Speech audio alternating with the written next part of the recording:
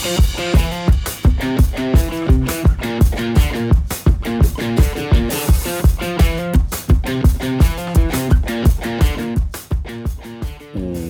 to episode 181 of the Reptile Gumbo podcast. It's 181 light. It is just me currently. We have a guest, but my co-hosts are all missing.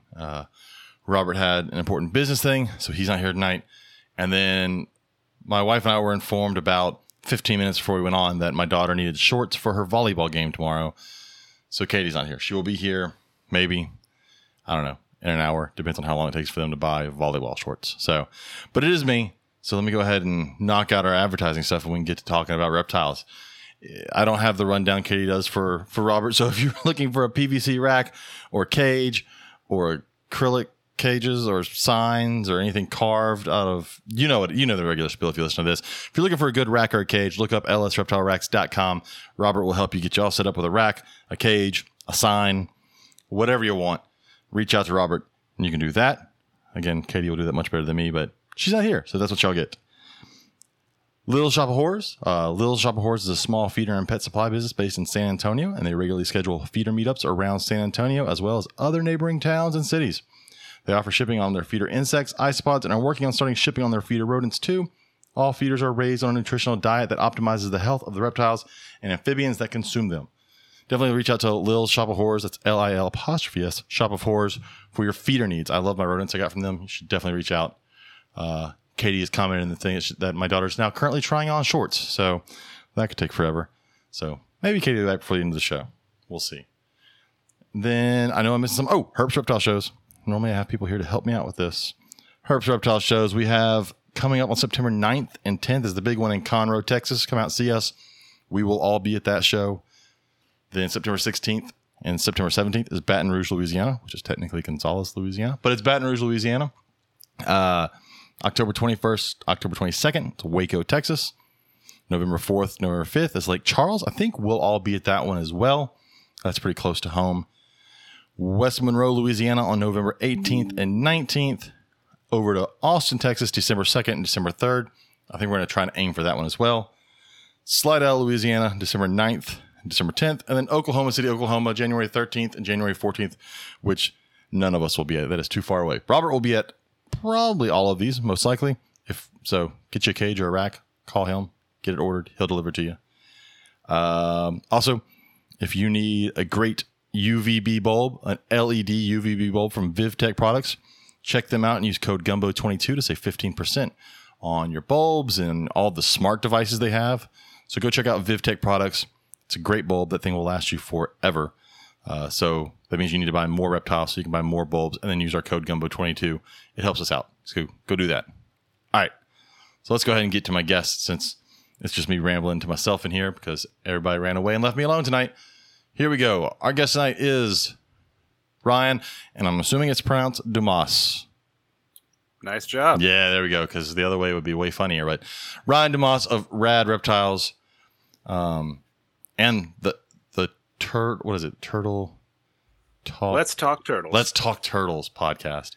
I'm not going to lie. I haven't had a chance to listen to it. And it's not because I don't want to listen to it, because I really do. But I found that since I do a podcast, I don't actually listen to podcasts anymore. Somehow I no longer have time to listen to podcasts, and I hate it. But I always wanted to talk about turtles, and I can't find anybody on here to come on here and talk turtles with me, or tortoises at least, because I like tortoises, but because water is gross. No, they're all great. I'm happy to talk about our little shell dogs with you. So what all do you? Because I know you keep turtles and tortoises. What all do you keep though? Because I've known your name for a while because of snakes. Yep. That's still. I work a lot with carpet pythons and some rat snakes. Oops, sorry. Apologies. I know this is live. I wasn't. I forget. Trust me. I'm getting some loud. Okay. I really got into actually herpetoculture with carpet pythons, coastals in particular. And when I decided to take a jump into it, I wanted to get into something that at the time I thought was a recessive gene. Just because I thought it had a lot of staying power and it was a pretty gene. So I work a lot with xanthic coastal carpet pythons. And I've been working with those since 2015. So not a horribly long time. But I've been keeping reptiles for over 20 years. And Actually, I just transitioned out of being a zookeeper for the last 18 years. And I'm now a conservation biologist with our county park system. So a little bit of a shift. So I have a lot of herpetoculture experience. But yeah, I started out with carpet pythons and rat snakes. Those are my favorites. Until the turtles and tortoises started infiltrating my collection. And now I'm kind of 50-50, but I'm a little more passionate about the turtle and tortoises. I don't know what it is about them. I think they're charismatic. I think you get a lot more reward. Well, it's definitely a personality. Yeah, there's a little return on your investment in a different way. Not like a dog per se or a cat, but like you get a little more back for the time you invest into them. There's a little charisma there. And honestly, I don't think there's anything wrong with the snake community. I love it. I'm still a part of it. But the turtle community is just a little different. There's different focuses because it's really hard to scale. No pun intended.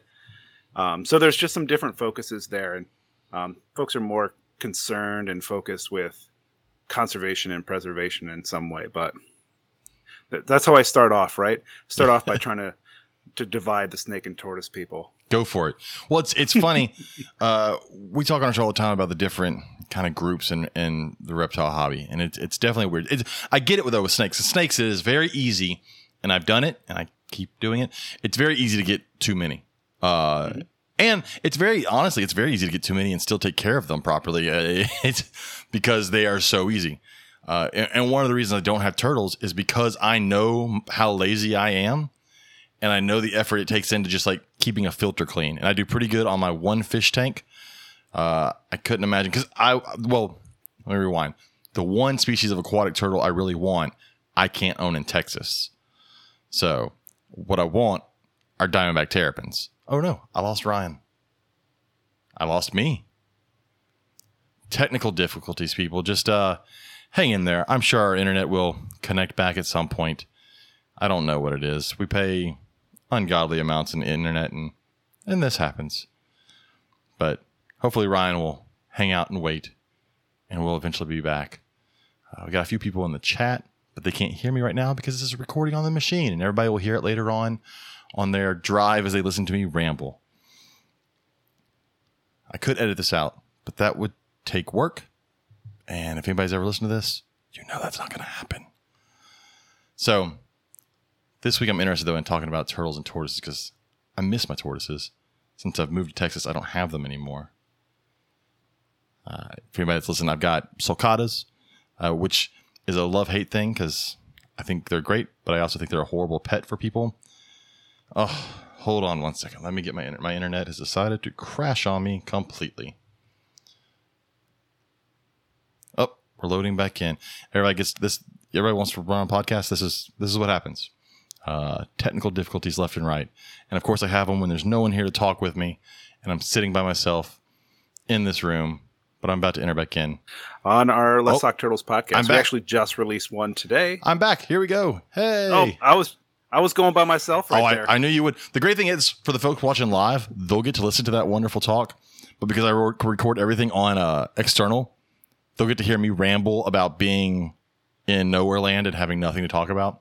So if you're listening to this in the car right now, later on, I apologize. I'm sure Ryan was amazing. If you're listening live, you got to listen to Ryan talk about all his stuff and not hear me ramble about my crap breaking down on me. No, you're good. I saw you exit the studio, so I just was like, well, if anyone's watching, I can't see the number on. So I was just like, I'll just keep talking so they're here. They listen to something. Yeah, there's just me twiddling my thumbs. There's people in the comments. They're used to it. They're like, he'll be back, and I was back. Our internet. Look, we pay a ton for internet just for it to crash on us right when we need it. That's what they're best at. God, and it's ridiculous. But so what I was saying is, as far as turtles go, I don't keep turtles because I know how lazy I am with cleaning them. But the one turtle I really want, I can't keep in Texas. I want diamondback terrapins, and we can't own them here, and that sucks because they're, I think, the coolest little turtle. They don't get big, and they have such great personality. I'll rewind because I know you don't know this, but I used to be a zookeeper as well. I found that every zookeeper used to be a zookeeper, and no one is still a zookeeper because it sucks being poor.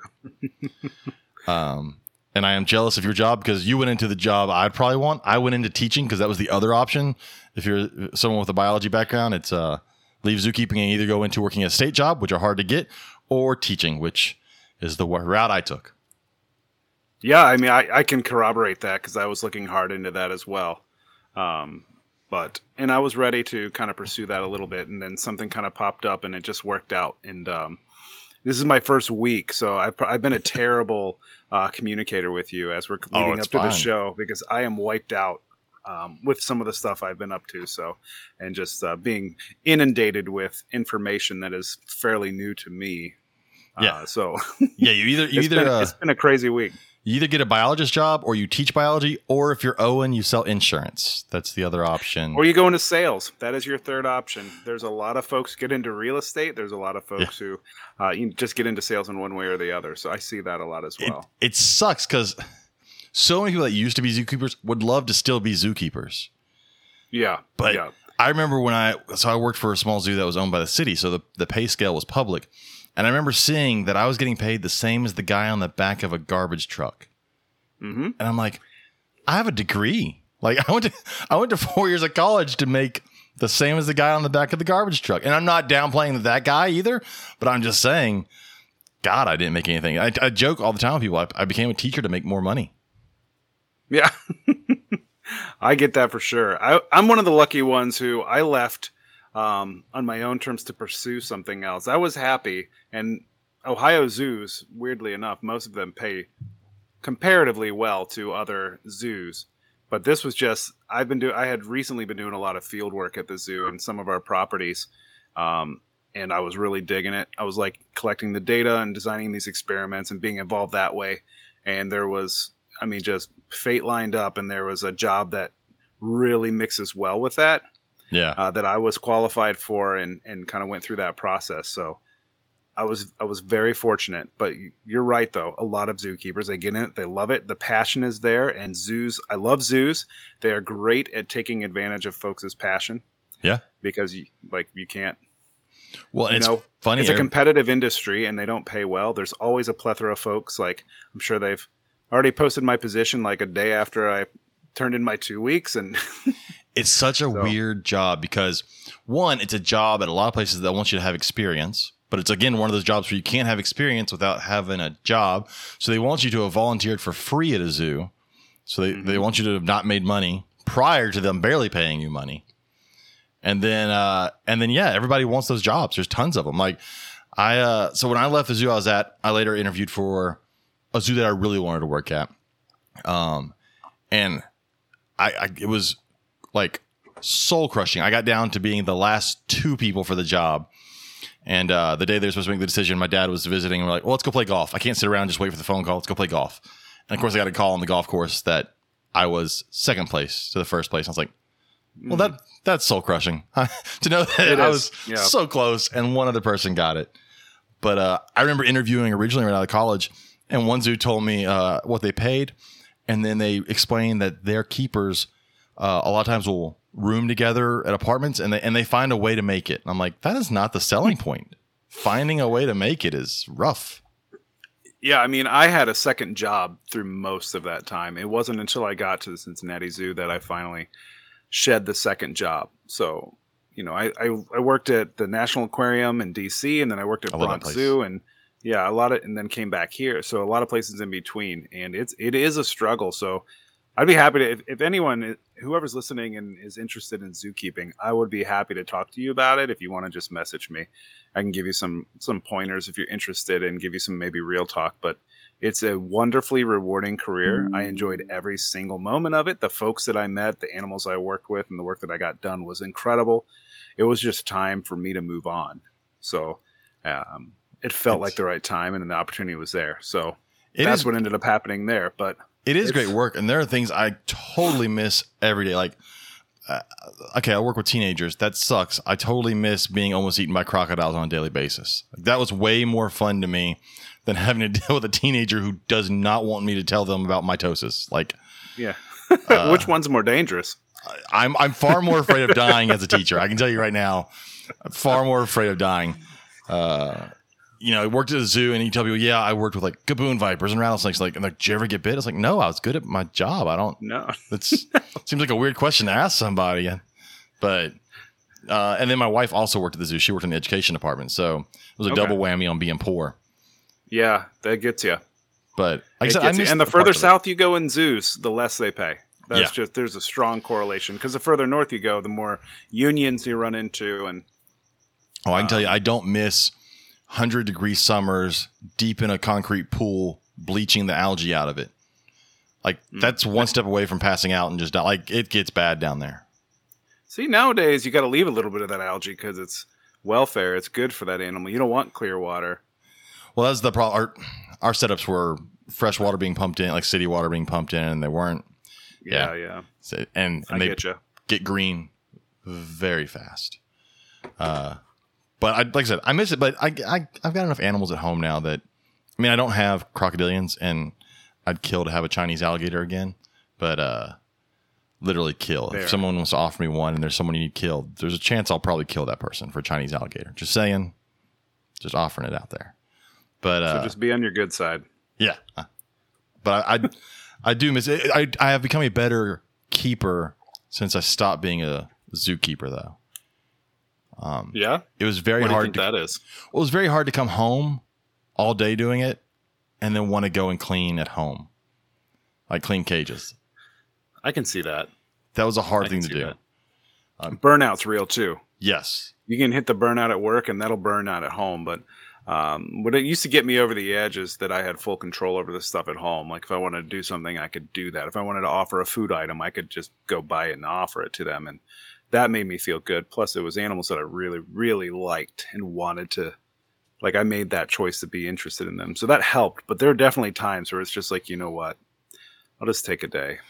Well, and it's so different tomorrow.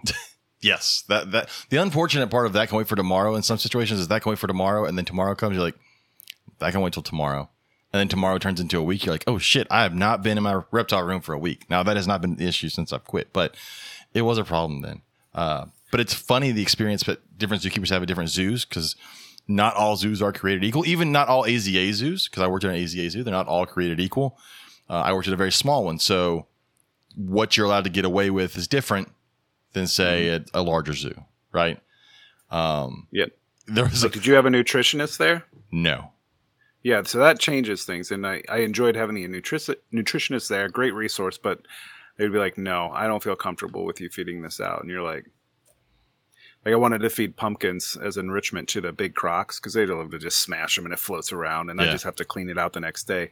And our nutritionist was like, I don't know, that can cause gastrointestinal stuff. So I sent her an email with 7 links to different zoos feeding their crocodiles pumpkin. And surprisingly enough, I still got a no. You just want to be like, look, these guys eat the rotten ass of a zebra in the wild and they're fine. But I think they'll be okay. I think a pumpkin's going to be all right. Well, they're not going to eat the whole freaking pumpkin like that. Yeah. They're just going to smash it into bits and enjoy themselves. Like, that's fun. I did learn quickly that the bad enrichment was a live carp. So we gave live carp to like bears and some of the big cats and all. We put them in their pools and let them catch them and eat them because we had a huge koi pond and live carp and carp area where kids could feed. And so we could catch and feed the carp, not the koi, but we could feed the giant grass carp. And I was like, oh, this would be cool. Let me give it to the Nile crocodiles. And I didn't think about the fact that they're going to grab it and then sling it. And the carp doesn't stay in one piece. And it doesn't all stay inside the enclosure. Ooh. So that was a quick lesson learned. I was like, well, they enjoyed it. They had tons of enrichment and they had fun. But it did get messy. That sling is fun to watch. We had a Nile croc at the Bronx that was good at that. We'd give it a giant guinea pig. They'd raise their snout up and then somehow swing it and slam it on the ground, and then there'd be like guinea pig guts all over the glass. Yes. We'd have to do that in the morning so we could wash all the guts off the glass. Yeah, no, this was a 15-pound carp. Then I tried it with my carp. croc at Cincinnati Zoo, and I'd give her giant things, and she wouldn't do anything. She was just not into it. She would mangle it and chew it up and then leave it, and I'd have to get it out of the filter the next day. I miss the personality of crocodilians. The personality of crocodilians is great. They are probably my favorite reptile. Like, if I had unlimited funds and nothing to worry about, I would definitely keep a lot of crocodilians. Well, they are just awesome. Well, for a small zoo, we had quite a bit. We had American crocs, American alligators. We had Nile crocs, slender snout crocs, dwarf crocs, Chinese alligator. Dang. So, and the Chinese alligator, that's where I fell in love with Chinese alligators. They're freaking amazing. They're calm. They don't get big. To me, they need to not make them illegal. Well, they need to not go through the hassle of all the paperwork. And I get it. They're protected, whatever. But they'd be such a better pet alligator than American alligators. Yeah. Yeah, they probably would. You don't need I find it interesting.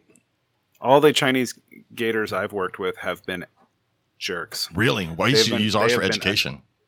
They are aggressive, and the ones I worked with at the Bronx and the ones at Cincinnati Zoo all were a little more of the obnoxious type.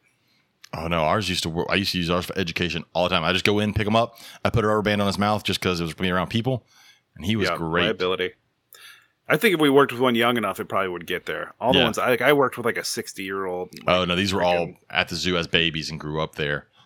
Totally different scenario then. Yeah, they calm down a lot with some handling. There's a crocodile park like 20 minutes from our house, and we got Is that Chris? Yeah, and he walked me behind the scenes, and I got to see all like 50 baby Chinese alligators. I'm like, son of a bitch.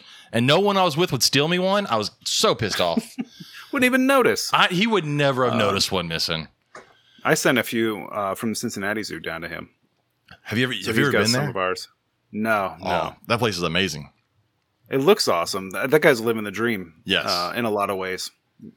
But he's got a ton of Chinese alligators. And I'm just saying, I've got a house. I'll find a way to make room for it. Yeah, and they're temperature tolerant too. I mean, those things. I mean, you brumate them down to 50 degrees, 45 degrees. Like they are on our latitude, like here in Cincinnati. Like they are really tolerant and cool animals. They would make. I mean, you're talking like 5 foot, 4 to 5 foot, fairly calm if you get it as a baby. You don't have to worry about like the American alligator issues where if it's a male, it's going to be 12 foot. Mm-hmm. So it's just crazy. Oh, my friend of mine that she must be watching, just said Chris Dieter's a school teacher too. I didn't realize Dieter was a school teacher. I didn't. I've had a conversation with him. Seems like a great guy. He is awesome. Has lots of sterling referrals. So yeah. But yeah, no, I would endorse that place. I miss working with crocodiles. I almost got eaten by an owl once. That was fun. We had a massive American croc. The great thing is learning their personalities, right? Because you learn how they work. So we had a huge 11, 12-ish foot male American crocodile, and he took up all of his pond. He was in an older exhibit and took up all of his pond. But when I had to get in there, the problem was to drain it. You had to reach over the edge of the fence to the pond to drain it where he's sitting. So that was always fun. But he's kind of like, once you got him out of the water, he knew. He's like, all right, cool. I'm going to go lay over here on the ground, do what you got to do in there. And he would never come after you. But if he was in the water, it was a completely different animal. And he was going to protect that pool. And that's always fun to watch. That's cool. I never got to work with an adult American croc. The one I had was an adult female. Oh yeah, she was cool for a while. We did target training and stuff with her and conditioning, and then when she laid eggs every 2 years, infertile eggs, and then the last time she laid eggs, she just got really defensive and aggressive. It made it very difficult to work with her, even with 2 people. Like she would just kind of charge at us, and I was like, you know what? I'm not doing that anymore. But she was so easy to train. I had her shifting really. I just call her like 3 knocks and I'd be like, Leslie, shift. And she'd just come running into her shift. I could work on the exhibit. Like they're smart animals. Well, ours when I got there, its name was Bertha. And I was like, man, this is massive for a female. There's no way this thing's a female. But like no one had sexed it. It had been there forever. And I was like, I'm pretty sure it's a male. But we kept calling him Bertha.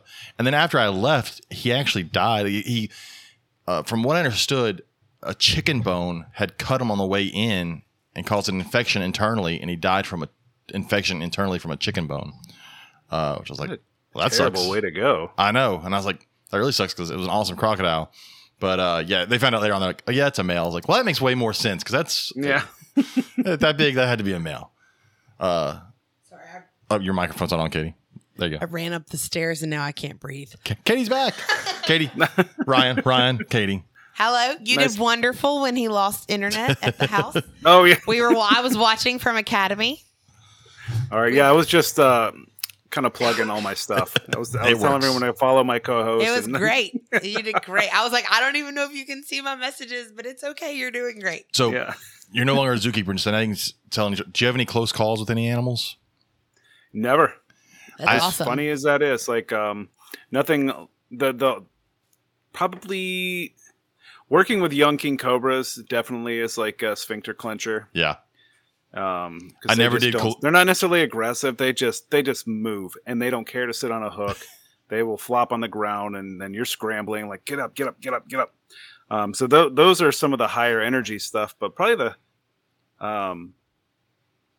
the thing that's hard to train your mind is like viper snakes shed their teeth and their fangs.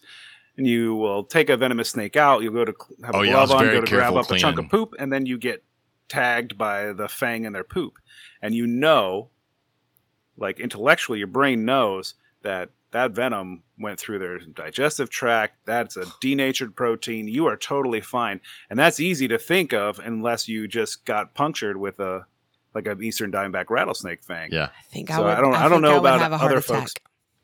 Yeah, you just sit down for a second. You're like, am I imagining some crap? And you are, because it's not. You're like, does this itch? There's not. It feels like it itches. It's in their poop. Like it. Yeah. But so that was probably the most anxiety I had ever had. Most of the time, I've been pretty calm because I at least had experience and training, and a lot of great folks around me and some facilities that had really good infrastructure in that. So you felt comfortable, but. No, weirdly enough, I cannot recall something that was super close. I was always worried cleaning venomous snake cages because of shed fangs, because I'd have all this bedding in there and then you're scooping so I was always making sure to use a pan to scoop and tried never to use my hand because with my luck, there'd be a fang somewhere in there. And that did scare the crap out of me. And then you got to think of things like live bearers. Like you may take the mom out, but there's a lot of hidden pregnancies. Or there was after I'd left the zoo, parthenogenesis, and so you don't know if there's babies in there. They're going to tag you as soon as you put your hand in there. And after I left the zoo, I was visiting one day, and I was actually talking to the director, and it was like an event or something, and she got a call over the radio that someone was like, "There's a baby snake in the snake house," and I was like, I didn't work there anymore. I was like, "Look, I'll run over there real quick and go look for you. There's not going to be a baby snake in the snake house. That's stupid." So I ran over there, and I walk in, I was like, oh, fuck, there's 2 baby canebrakes in the canebrake enclosure that has never been with a male. There are definitely baby snakes in here. So that was interesting. I had a friend who had copperheads, and he went in one day, took the copperhead out, and went to go move a bowl, and there comes a little head popping up out of the bedding. I was like, dude, that's scary as hell. Like, you're not expecting that. You just have to have your wits about you, and that's why going to a zoo that has some training and infrastructure in place is really, really important to kind of teach you some of those if you haven't already done it. The Bronx laid down the framework for most of my venomous knowledge, and I carried that through the rest of my career. I never had to work with colubrids. The only colubrid was like coral snakes, and coral snakes are pansies when it comes to colubrids. They're very easy to work with. They're just small, so you have to be careful. But so all of my stuff was native vipers, or we had a gaboon viper, and that was interesting because that was on the job training because I had no venomous experience prior to that, and then I got hired, and they're like, "All right, you're the keeper, and this is your snake now." I'm like, "Awesome!" And we had this huge, she was a big old girl, and it was a cool enclosure. It was a room. It was set up to look like an African tent, like on safari, and it had like a chalkboard in the back. It had facts about the gaboon viper, and it was like the bite can be fatal, but the fatal like squiggles off at the end, like the person died. So, and it had like a desk in the middle and a heat lamp under it for delay and all that. And so it was cool. And then I went on like vacation and came back, and they're like, yeah, your female died. She had infertils in her that never came out, and she got an infection and died. I was like, the fuck? Okay. And so then we got another one, and that one decided it didn't want to eat for 8 months. Yeah. So then they're like, all right, well, we got to catch it by hand and give it injections. I was like, well, I've never done that, so that'll be fun. So tube the head, and I mean that will pucker you. Like I know its head's in a tube, but I'm holding a gaboon viper, and I've never held one. And every time we had to do it, I'm like, this is the scariest thing. And okay, and here's the other funny fact: we didn't have antivenom, which is why after I left, they ended up AZA was like, you have to send that to another zoo, and they did, and they got it back once they got antivenom. So our rule at the zoo was don't get bit. That was basically the rule, because that's everyone's number one rule. And I was like, well, I guess if anybody gets bit, it's probably better if it's me, because I'm the biggest person. I could probably last the longest until the venom gets here. But Yeah, we didn't have any. So having to get it by hand and get injections will get your heart going. I didn't have to do any of that fun stuff in the education department. I just dealt with the people. Well, but like gaboons, they huff. That's scarier. That's what a lot of people would say. Little kids are A horrible. lot of people were like, I'll I will deal with the animals any day. I'll take the gaboon over a bunch of 5-year-olds. Yeah. But You got to be careful with. Oh, sorry. No, go ahead. So you got to be careful with the gaboon bites because we're learning more and more about like their reactions and how much antivenom is used. There's a guy recently who took over 50 vials of antivenom for a gaboon bite. Holy so cow. It's making a lot of zoos kind of double think Ryan, how much you keep on hand. I need you to stop. You want 2 doses. I need you to stop because I want a gaboon one day, and I need you not to tell Katie this. There will be lots of research gaboons are fine, before Katie. it ever comes in. Also, I'm not one that will ever lay hands on it. Exactly. My thing is not there's a handful of venomous snakes I want. A handful, like 3 that I want. I was about to say a handful. And- the last I checked, it was like 2 or 3. And I never plan on laying hands on them. I'm not one that's like, I want to hold this thing because that's stupid as hell. The fact that you that have is very dumb. The background that you have is a very strong reason why one day you will be able to have it. So I want a gaboon. I want a Gila monster. I know it's not a snake; it's a lizard, but I want a Gila monster. Yeah, that's cool. And like a really pretty copperhead. I really like copperheads. So it's funny that you brought up copperheads. So I don't know. I didn't hear James really kind of explain me. So it's other than the fact that I used to work in the education department, but now I'm also a teacher. We're both teachers. And this week in 4th grade, our reading that we do at the very beginning of the day, we have one passage we read all week and we answer questions each day. And this week it's all about copperheads, which is super cool. Like my kids are loving it. Of course, they're super bummed that Luna, my corn snake, is not at the school yet, but we still don't have a working elevator. So there's that. Oh. You can carry that cage upstairs. I don't want to carry her cage up the stairs. I'm just saying you can. You could come do it for me. Nope, I said you can.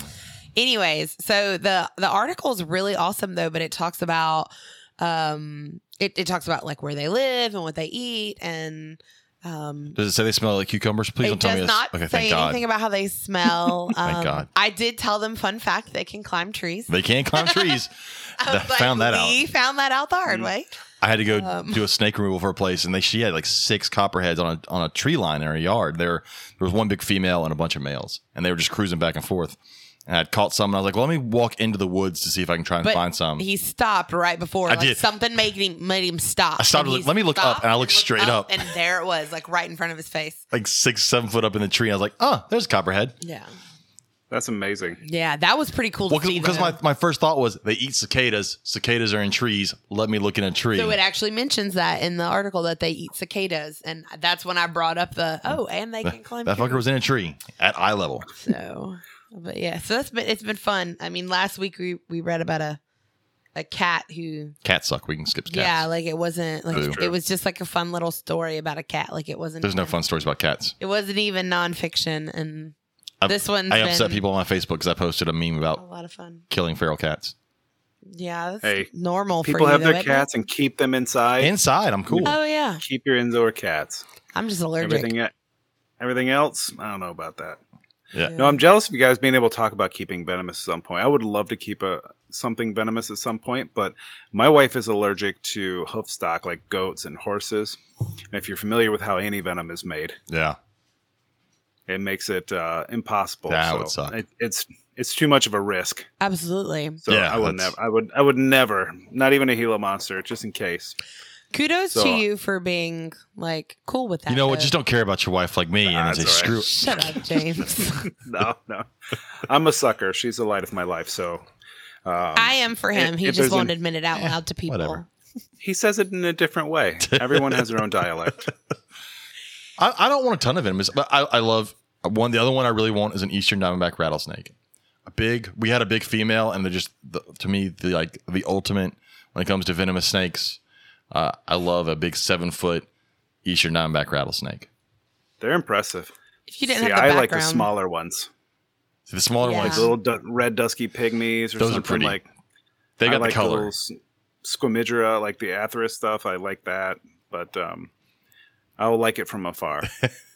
So but- did we? There was one part from when I wasn't here that I missed, What? and I wasn't sure. Did we go into what type of turtles? No, we you haven't keep at got. your We house? haven't gotten gotten there yet. No. We're Okay. talking about zoo stuff first. Well, I wasn't sure, And then so we're I gonna- just wanted to make sure because I was curious. We can get to, so the love reason I jumped turtles, into the of zoo course. stuff because we were talking turtles, and the one I wanted to keep was Diamondback terrapins. Yes, And at the zoo in Louisiana where we worked, we had 3 Diamondback terrapins. they also were babies at one point. Were they? Oh, there were. Yeah, our daughter actually remembered. She in the car. She was like, "Do you remember when the babies were born? They were so little and they were so cute." And I was like, "Yeah, I remember." But we I still just- can't have them. Oh. Can't have them here. It sucks. But those were one of my favorite little turtles to work with. I do like alligator snapper turtles just because they're cool, but I don't want to keep an alligator. I That's a wouldn't- boring. I don't ever To me, it's a wanna keep boring one. turtle to keep as a pet. Alligator snapper? Yeah. Yeah, that's one of my favorites. Oh, I loved them. love them. We had huge, like 90-pound alligator snapper, 100-pound Yeah. alligator snappers, but like as a pet, I have no desire to ever have one. it's a as pet. rock. Like Yeah. it is just. It doesn't interact. It just sits, and the only time you interact is when you feed it, and that's it. That's I would- true. Fair enough. Fair enough. I would do aquatic in a heartbeat if we could have Diamondback terrapins.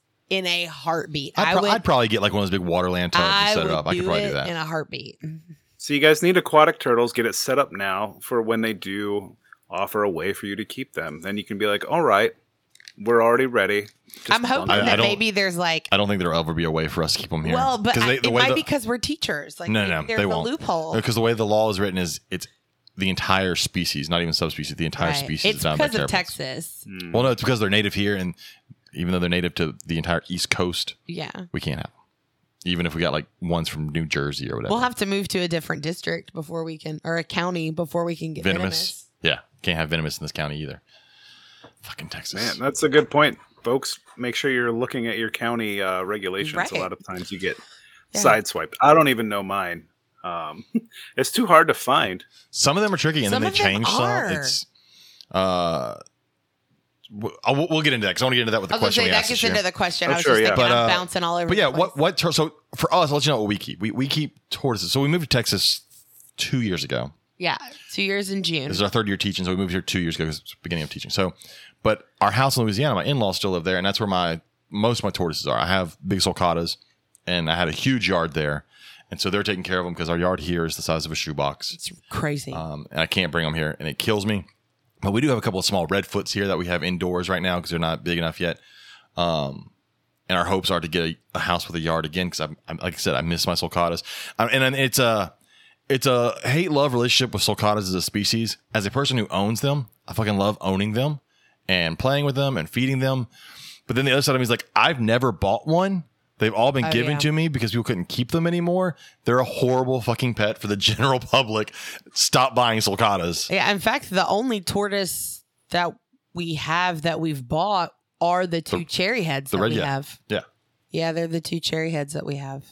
Which is a far better tortoise for someone who wants a quote unquote big tortoise that is still able to deal with a quote unquote big tortoise. I do have a three-toed eastern box turtle that was gifted to me for my classroom.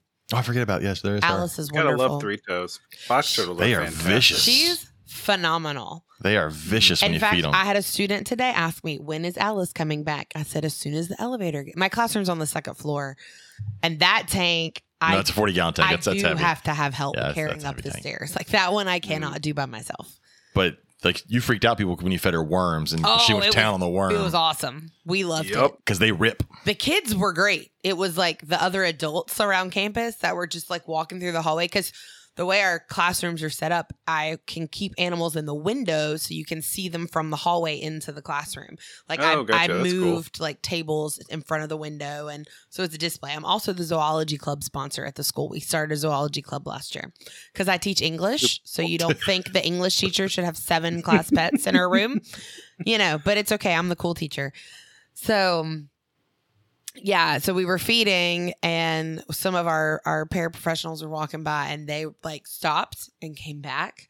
And then we're like freaking out in the hallway. And the kids were like, this is the coolest thing ever. Should let them see when you feed them a mouse. I was going to say, I throw a hopper haven't- mouse in I there. haven't or- done a mouse with her in front of them. I've done it like I've Yeah. seen it. And then the hornworms, we did those once, and those were so messy. You They guys talked are. earlier about like crocodilians being messy with their food. Box turtles get messy. Like you don't think this cute little turtle could make such a big mess. Oh, they're vicious for but protein. she like uses her paw to like scrape stuff and it gets everywhere. And oh man. Yeah, but she's fun. They're the only 2 animals that haven't made it back to the classroom yet. Everything else is up there. Their tanks are just heavy. So what? I'm all glad you have a turtle in there. She's fun. She is a lot of fun. Yeah. She's named Alice after Alice in Wonderland because she's very curious about everything that goes on. Excellent. Which is another one. I think box turtles. That's another thing because of legalities in certain places. But box turtles make a far better shelled pet than many of the things that are offered to people as pets. And in the state of Texas, to legally have one, it has to be gifted to you. You can't buy them. It can't. And you can't have more than purchased. 2 or 3, I think. That part I don't know, but this 2 or one was 3. gifted to me from some friends of ours who run a facility. But again, it would be such a better pet than 90% of the other shelled animals that people buy as a pet turtle or tortoise. It would, but they're under a lot of pressure. Yeah. The box turtles, unfortunately. So there's a lot of protections in place for them, and for them especially is for good reason. But they are excellent little animals. Like they're hardy.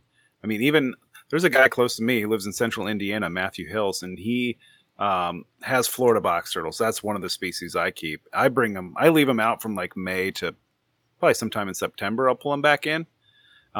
He leaves them out all year. He brumates them outside.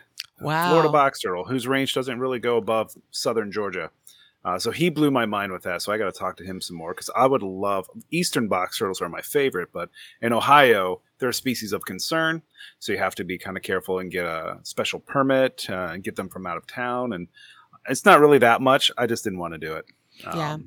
I'm not big on inviting folks into my house. Oh, I get that. So to inspect and whatnot. Yeah, I'm not hiding anything. I just don't like people in here. So. As someone who had to have wildlife fisheries come search their house once, it's not fun. Yeah.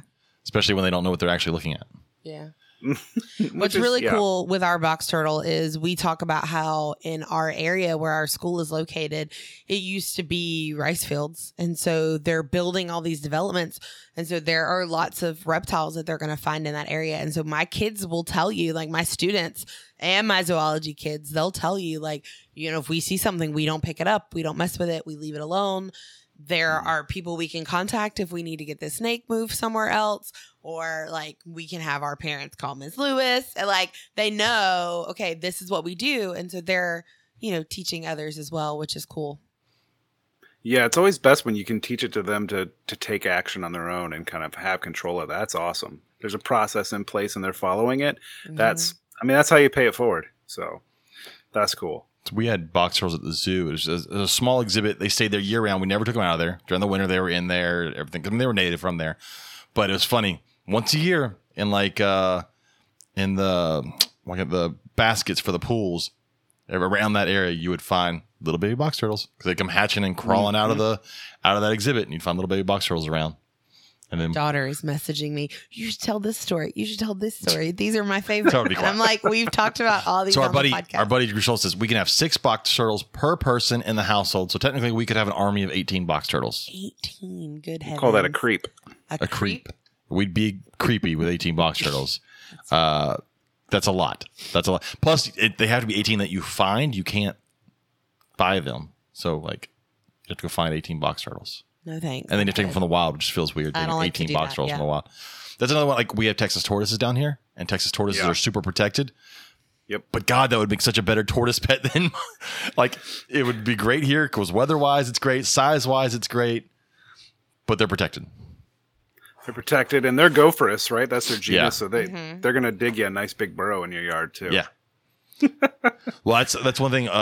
So with my sulcatas, is people always talk about sulcatas digging, but I've never had that issue with when I worked at the zoo with sulcatas or when I've owned them. But I've always found you have to give them somewhere to go. So like, a lot of people put them in a yard and wonder why it digs out of their yard or digs underneath their house. I'm like, well, because you just put it in a yard. My tortoises have a bunker. It is a cinder block sand fill. Like the blocks are filled with sand. It is all. It withstood multiple hurricanes. That freeze. We had a freeze come through and it stayed 80 degrees in there once it was. And it was up. like negative 12 or something ridiculous like that. But as long as you give them somewhere, those big sulcatas won't dig. But man, I see people like all the time. They get a sulcata and they put it in the yard and they goes, "It dug under my house. How do I get it out?" I'm like, "You wait Yeah. Put some carrots at the entrance. I don't know. Why'd you put a They giant... are cool tortoises, though. I think they're just some of the coolest looking ones. I don't ever want one, but I do like other people's sulcatas, and I like interacting with them. I just never would have one. Did you know those things are freaking endangered? Are they really? In the wild, IUCN has them listed as endangered. So we can ship plenty of them over there. Start? I know, right? Just start. That's common. The like Kwang tongue turtles, they're a type of river Yeah. turtle in China. They are functionally extinct, but you can go buy one a hatchling now for like $40 because they're so fecund in the hobby. So. If they'd quit eating them in places, maybe they'd have more turtles. Well, they're eating ours now. Too. Yeah, no, I've heard they come and get ready. Sliders. South Carolina was the big one. Really? That's what. Yeah, they were exporting a lot out of South Carolina because they had really relaxed laws until just a few years ago. But yeah, Southeast United States has a really impressive diversity of turtles. A lot of people don't think about the Southeast United States as having such a big biodiversity of chelonians, but we're here, and each river system has these endemic, only found in this river system turtle, and it's really incredible. And then the pet trade has ruined that by spreading red-eared sliders everywhere. Yeah, those things are everywhere. Not just United States; they're everywhere. That is I'm not a big red-ear slider fan. I'm not, and I am, because it's impressive. They're cool, but they how do they do that? You just can't get rid of them. They no matter live where you put 60 them. years. They have 80 babies a year. It's like, what the? It's exaggerating. They don't have 80, but they just seem to be able to handle anything. So they almost need to have 80 babies, because in the wild you have raccoons that'll go dig. No, they don't. The problem is that not what we had at our old house? We had those were yellow-bellied river cooters. River cooters, that's what it was. Just kidding. Same. But it's probably species, the same right? concept. Just different subspecies. Those are both. But they're Trichomys scripta. And they get big. So those female river cooters can get massive. Like, you don't realize how big some of them can get. But yeah, red-ear sliders, it's the whole, if you grew up in the 90s, it's the same thing as iguanas. They were everywhere. Remember they buy that with a little plastic lagoon with a little plastic palm tree, and that was its cage. That's all you need. That's it. Just put it in there with some water, and bam. It won't outgrow its cage, because turtles don't get bigger than their tank. Don't you know that? It's factual. People said it, so it's got to be real.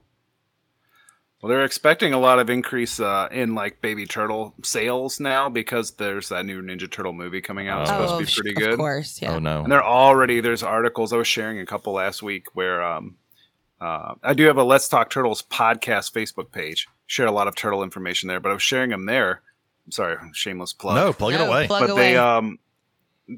they have all these articles now linking turtles to salmonella outbreaks, which yes, they carry salmonella, but they're making some reaches like that. Oh, well, it's these turtles. Over the past 8 months, there's been 20 outbreaks, and 16 of those might have pet turtles, but they're leaving out a whole lot, and it's a stretch without really any solid backing, evidence behind it. Don't put the fucking turtle in your mouth. Just don't. So I tried to have. So I told you about this right before school started. I don't know if I ever mentioned. I probably it on the ignored podcast. it. Go ahead. No. It was is the fire inspector, the guy that comes into the school classrooms and makes sure you don't have anything on the ceiling. Oh yeah, is that what it is? Anyways, he came through and I was like, hey, I said, I know we got some new rules with the lights in our rooms and the plugs.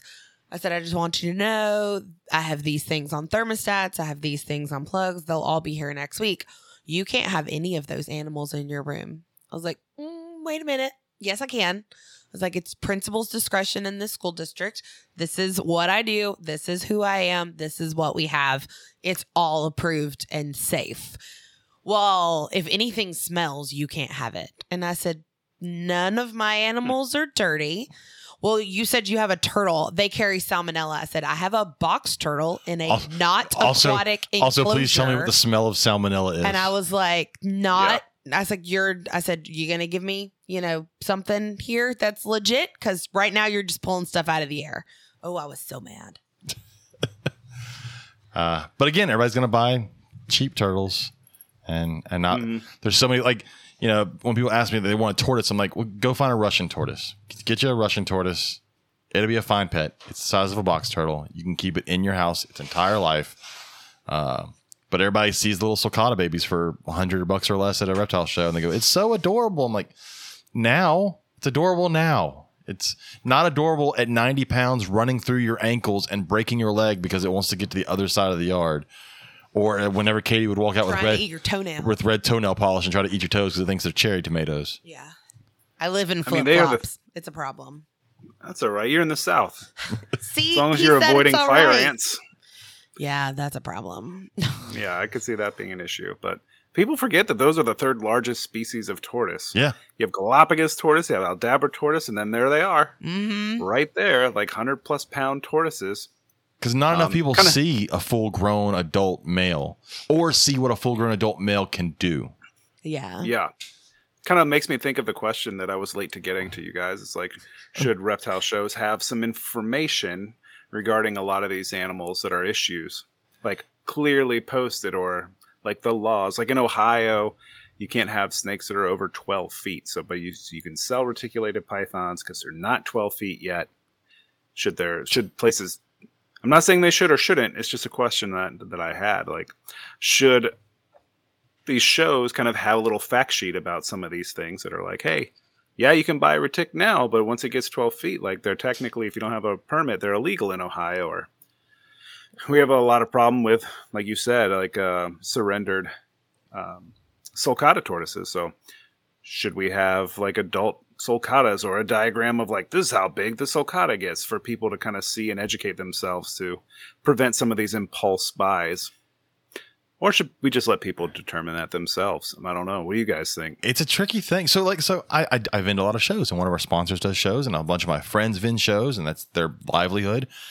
And I get it. The problem with sulcatas is they are so fucking good at making babies, and so many of them. And you just know that not everybody that buys one needs one. But at the same time, we live in America, and it's hard to be like, you don't need it. And tells but it feels different when it's a living thing, right? It feels different saying someone doesn't need something when that thing you know is not going to be able to make it in those conditions. And as like I said, as someone who has never bought a sulcata and has had probably 7 of them in my lifetime, kind of like bearded dragons. I've never bought a bearded dragon, and I've had probably 7 of them. There's just certain animals you're like, maybe we need to go a little deeper into it. And I see people sell some to people, and they don't tell them full truths to make a sale. And I have a problem with those people. But I also have a problem. It happens frequently. Well, and I also have a problem with the sellers that sell stuff and they go, well, I told them we're good. I'm like, I get it, but maybe if that's the mentality you have, then sell an animal that fits that mentality. Don't sell a sulcata. Sell Russians, and only Russians or Redfoots or Greeks, something that can stay manageable. If your thought is, well, they're going to buy it, I told them everything they need to know. Okay, then don't sell them a retic, a berm, a green iguana, or a sulcata, something that you know, even if you tell them now when it's a baby and it's cute, and they're not completely listening to you because what do they know about a 100-pound tortoise? They don't know what that looks like. Mm-hmm. But I'm like, you do as the person selling it. You know what it looks like. You know what it's. I mean, anyone that's been around large sulcatas knows that they do whatever the fuck they want. Like They really do. You can want them to go one way, and you can want them to behave, but when they're having a bad day, they're assholes. Yep. That's another one. They eat a lot and poop a lot too. God, don't they and they poop poop a lot? huge It's ridiculous. And tortoise poop is awful. It really is. and massive. It is awful. And especially if you're feeding a lot of like grocery store greens, which most people do, even though they probably shouldn't be eating it. Then you're going to get wet, stinky turds like all the time. Well, that was a good thing I had a big 40 by 50 yard for them. And when I realized when I got to that size, they didn't eat enough to ruin the grass. They ate enough to keep the grass finely manicured. Yes. But it was Perfect. no longer were they having big brown spots of dirt where they ate all the grass away. And I was like, oh, okay, now I have this. I understand this. Sweet spot for the size. And they're eating grass, tons of grass. And I was like, good. But one thing I do miss from working at a zoo is we did have Aldabras and Galops as well. And we had a massive male Aldabra. And you talk about a personality. Like they know people. They know their surroundings. They know what they can get away with and what they're going to do. Like they are not dumb. His name was Big Al, and he 100% knew what the fuck he was doing all the time. And like when it was time to go in, he knew when it was time to go in, but he knew that he had his own time, and he's 500 pounds, and his own time is gonna be whenever he wants to, and you can't do shit about it. Yeah. And Giant tortoises are like as close to magic as you can get. I love them. Can't think of anyone who's met one and was like, this is terrible. Right. Exactly. Well, he would do the whole thing where he'd stand all the way up, stretch his neck all the way out, and then want you to scratch his neck and scratch his legs and rub his shell. And he would just stand there fully stretched out at 500 pounds. And it is an impressive thing. And then you just think about, fuck, sailors used to catch these things, flip them over on the back and throw them in the bottom of a ship and eat them. Like, that is the weirdest thing to think that at some point that was a common practice, just to go to an island, catch a bunch of these big old slow moving tortoises, and then we'll just slowly eat them for the next few months because they're not going to die. Common is an understatement. Hundreds of thousands of these things. Entire islands were wiped out. Yeah. Right. I mean, there's a not to nerd out, there's a really good book. Oh crap. What is it called? A Sheltered Life.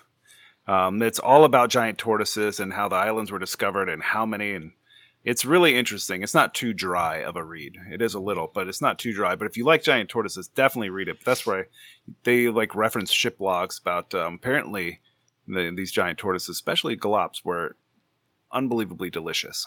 Yeah. The oil that they had just tasted great. Of course, you balance that with, well, if you were on the open ocean for 4 months and then you ripped open a tortoise to eat it, it probably did taste really, really good. But yeah, they tasted good. They lasted a long time without feeding them or giving them water, and you just flip them on their back and they couldn't do anything. So you didn't have to worry about anything. You just threw them down and down the bottom of the ship and you just went on your way. And they had these were whaling stops. Well, they had no fear of out. humans because there was no predators. Nope. I mean, there's these massive tortoises that got massive because there are no predators. Can you just imagine being the first ones to get one of those islands and seeing one of the true giant tortoises that no longer exist now, but true, there were probably well over 600 pound, close to 700 pound Galapagos tortoises, just massive 150-year-old tortoises that they ate. But I mean, yeah, it's like when you see those old pictures of like redwoods. Yeah. Well, you see these old pictures like redwoods where someone's standing like inside of a tunnel in a redwood, and like those trees don't exist anymore. I think of that with like certain animals. I'm like, God, just imagine how big they were.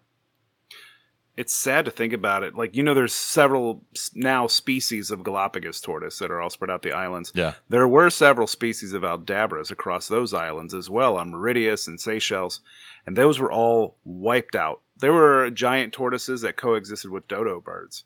And we wiped all of those out.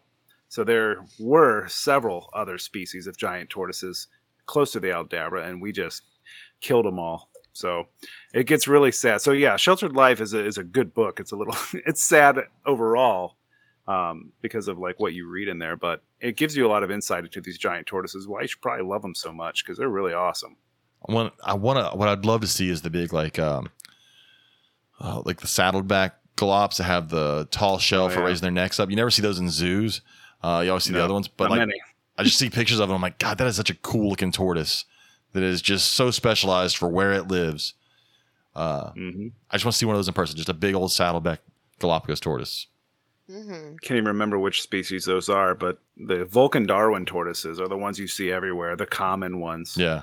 In zoos. I say common loosely. And those are all domed carapace tortoises. But yeah, it would be sweet to see a saddleback. There's not many. If there are any in zoos, there's not many. I mean, I'm talking like probably could count to 5.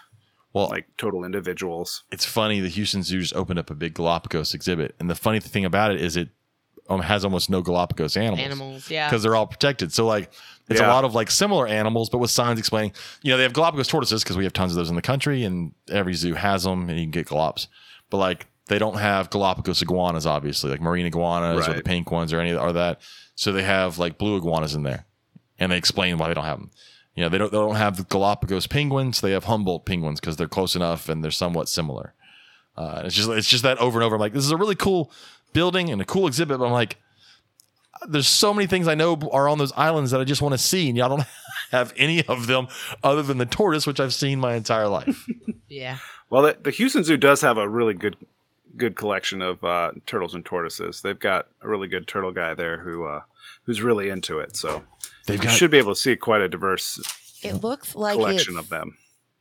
Like it looks like something is wrong with it. So Katie just looked at a picture of a saddleback. That's I didn't know what it looked like. These are evolved to eat stuff off the low branches of trees. What? So that big saddleback allows them to lift their neck higher up and get things out of trees. That makes sense. They're it on an looks island. Like something's wrong with it. Yeah, they were on an island with not enough ground cover, so there's a lot of tree stuff. Oh yeah, here's some of them like standing. Jeez, that's crazy looking. I know they get way up there. I had no idea what a saddleback looked like, so I Google things a lot on this show because I don't know. They're a what freakish, we're talking about looking Galapagos tortoise. Yeah, that's crazy. Oh yeah, no, the Houston Zoo has one of my favorite looking turtles. What is it? It's the like black-breasted leaf turtle or something like that. Oh, looks goofy as fuck though. It's turtles. got this goofy face with these big old funky eyes. I'm like, that is black-breasted leaf turtle. That's it. This is the coolest looking little turtle. They're amazing. They don't get very big. They're very room temperature loving turtles. They can survive in a much smaller kind of habitat than a lot of other tortoise species. And they are just wicked cool. They kind of have almost like independently rotating eyes big bug eyes where they just stare at you. They are awesome. I've worked with them. I've never kept them, but there's a great little book out there on them from Anthony Pierleone. If you're not familiar with him, he's in the Turtle Room, a nonprofit, and he has a whole book that's great. If you want to know anything about them, it's a good book to have. It's every time I see it. I'm just talking about books, guys. I'm sorry. No, that's awesome. I have tons of books. I don't read them. But James doesn't read them. I read them. I do collect them. I got tons of reptile books. I've read a lot of the books on this shelf.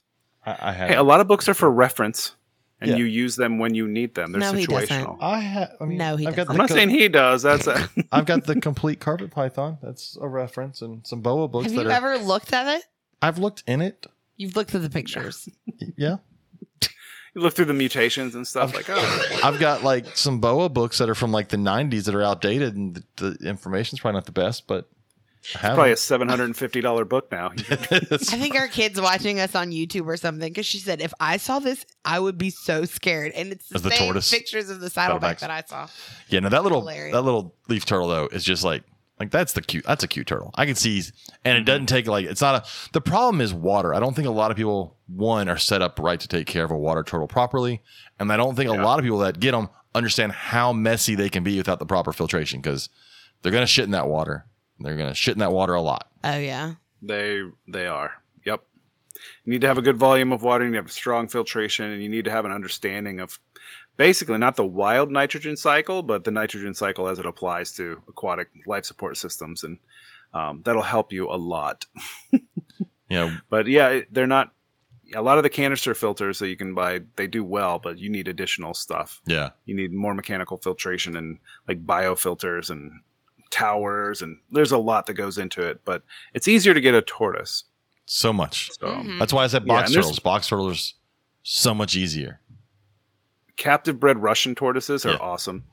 I would advise, if you can, to try to get captive bred. They're a little more expensive, but you're going to have a lot more fun with it. I like Hermans. Russian tortoises are imported in droves. I like pancakes, but they've gotten so damn expensive. Holy cow, haven't they? I have one pair.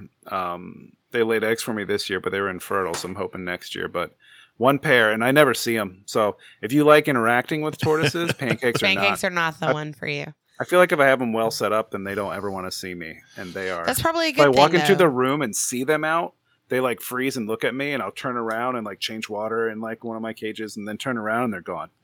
Well, another one that's little ninjas. Another one that's a shame that it's so protected, and I get why things are protected. I'm not saying fuck that, get everything, but spider tortoises. Yeah, like that would be a cool really little pet pretty. tortoise if they weren't super protected. But then they're super expensive, but breeding them is very, very difficult. The incubation of their eggs is just insane. They literally take 8 to 10 years to be breeding size to even get an egg. But even like breeding size, people see breeding size spiders and like, is that a baby? Nope. That's it. Yeah, one of the smallest species out there. I worked with the northern spider tortoises at the zoo, and they are fun, cute little things. But there's some great ones. I think like just Eastern Hermann's tortoises, Western Hermann's tortoises are classics that are really, really hardy and are produced in like captivity pretty regularly, and they make great pets too. Well, and the problem with big tortoises is a lot of people think they're like dogs. I always tell people a large sulcata is not a dog; it's a cow. Yeah. It is a cow that can run through a fence. Good point. It will shit all over the place, eats a ton, and will run you over. It's a cow. It's not a dog. It's not going to cuddle up. It's not. And every time I see someone who has, there's two things I hate watching on Facebook. Someone with a sulcata roaming their house. I'm like, that's fucking gross. I've seen them pee. Yeah, I don't understand That is gross. But with that being said, like we have 2 dogs and they're not even loose when we leave the house. Like they both have kennels that they go into when we're not home. Or like if our daughter, she's not with her dog is in her kennel. Like the dog is never loose in the house. Like, so I don't understand people that just like everything has free reign. Like that's the other thing that pisses me off, and it's coming in about 4 months, maybe 3 months. It's the sulcata walking through the snow videos. My sulcata loves to walk through the snow. No, it fucking doesn't. It doesn't. It doesn't, because it doesn't snow in Africa where it's from. They don't roam through the snow. It doesn't. It is freezing, and you are dropping its temperature unnecessarily. That's interesting. I haven't seen any of those yet. I'll be on the lookout, though. Every year, I see them pop up in some of the tortoise groups, and I'm like, stop it. And people will tell them not to, but, my tortoise loves it. He'll walk around the yard. It's because he's looking for heat. He's not meant to walk on snow. That is not how this works. Yeah. Just because you enjoy the snow all bundled up in your boots and jacket and it does not like the snow. But that's again. I would question whether that's just someone trying to have the best interests at heart versus someone trying to get some social media attention. I think it's just I think it's a person, because I've seen it happen multiple times with multiple people. I think it's, again, people who think of giant tortoises as dogs, and it's not a dog. But it is definitely not a sulcata. It's like a cow rhino. Yeah. Definitely. It's they're so strong. That's another thing people don't understand. They're out of house and home. So strong. Like it's ridiculous. The turtle talk so far is very strong. Are we pushing away any snake folk? No, I don't think so. What do you guys think? I think they'll be fine. Wait, let's go over the question real quick. I want to do the question. So that was a great question. Sure. I tweaked it a little bit to get a little bit more from some folks, kind of fit everything. But I said, what information do you think reptile shows should be responsible for telling customers, i.e., state laws, animal care, etc. And we got a lot of good answers. We did get a lot. Yet again, blew up my phone. Stephen Kennedy from Steve Snakeshore, who we had on the show.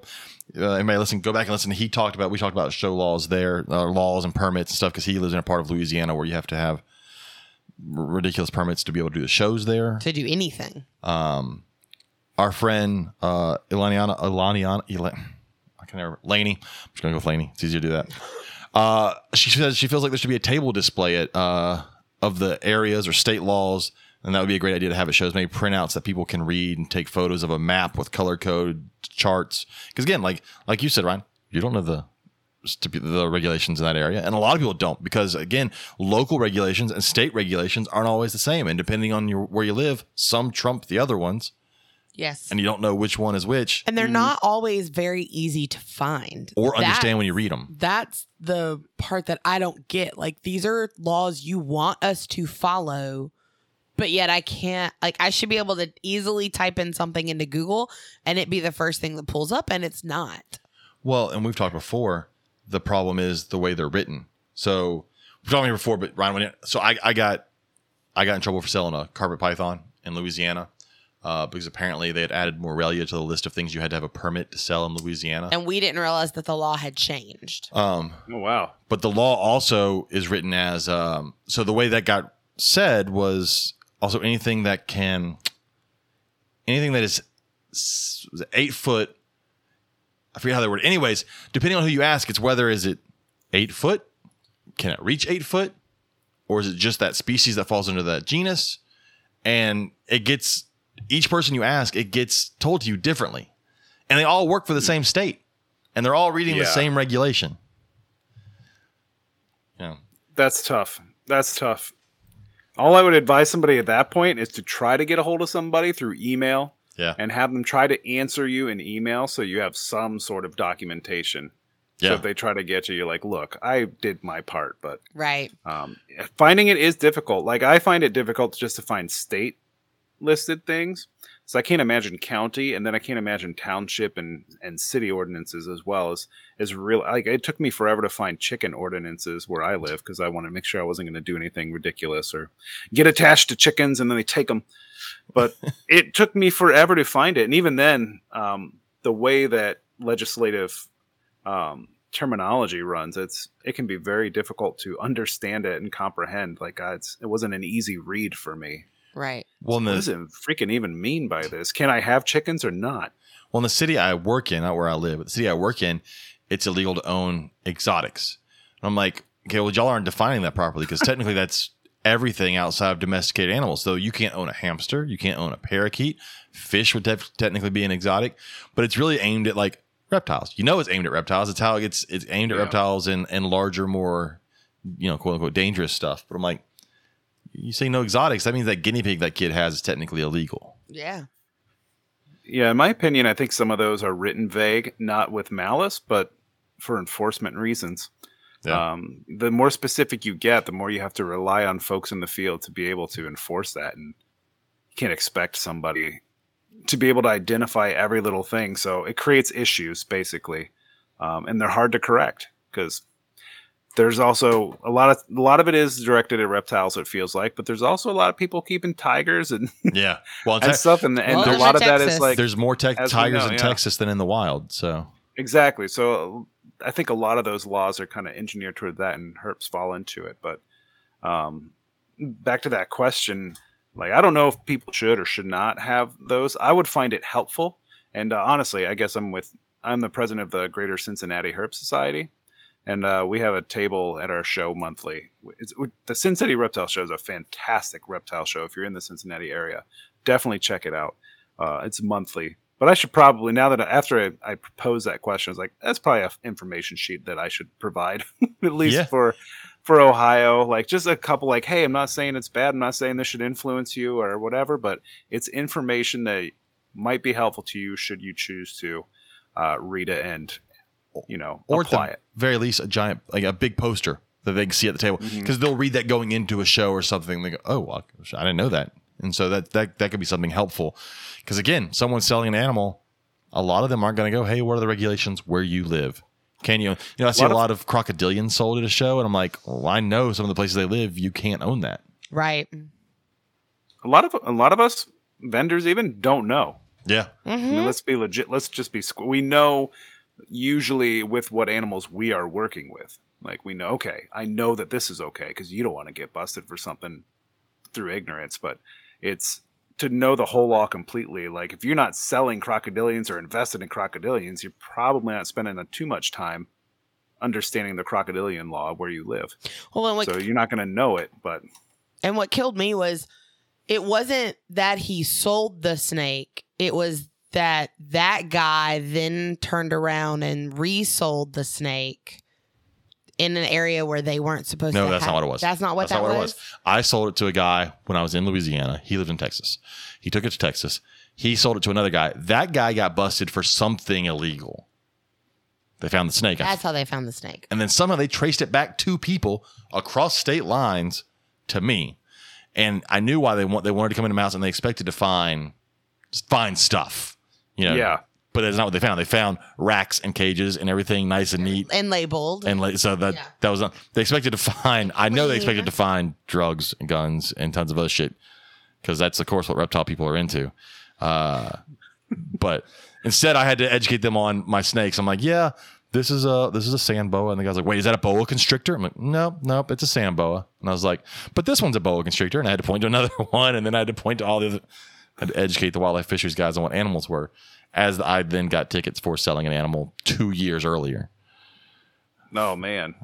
Go through all of that and educate them and still get the ticket? They were like, we have to write you the ticket. Because they were sent there by their boss. And they went to the truck and they came back and like, hey, man, we have to write this.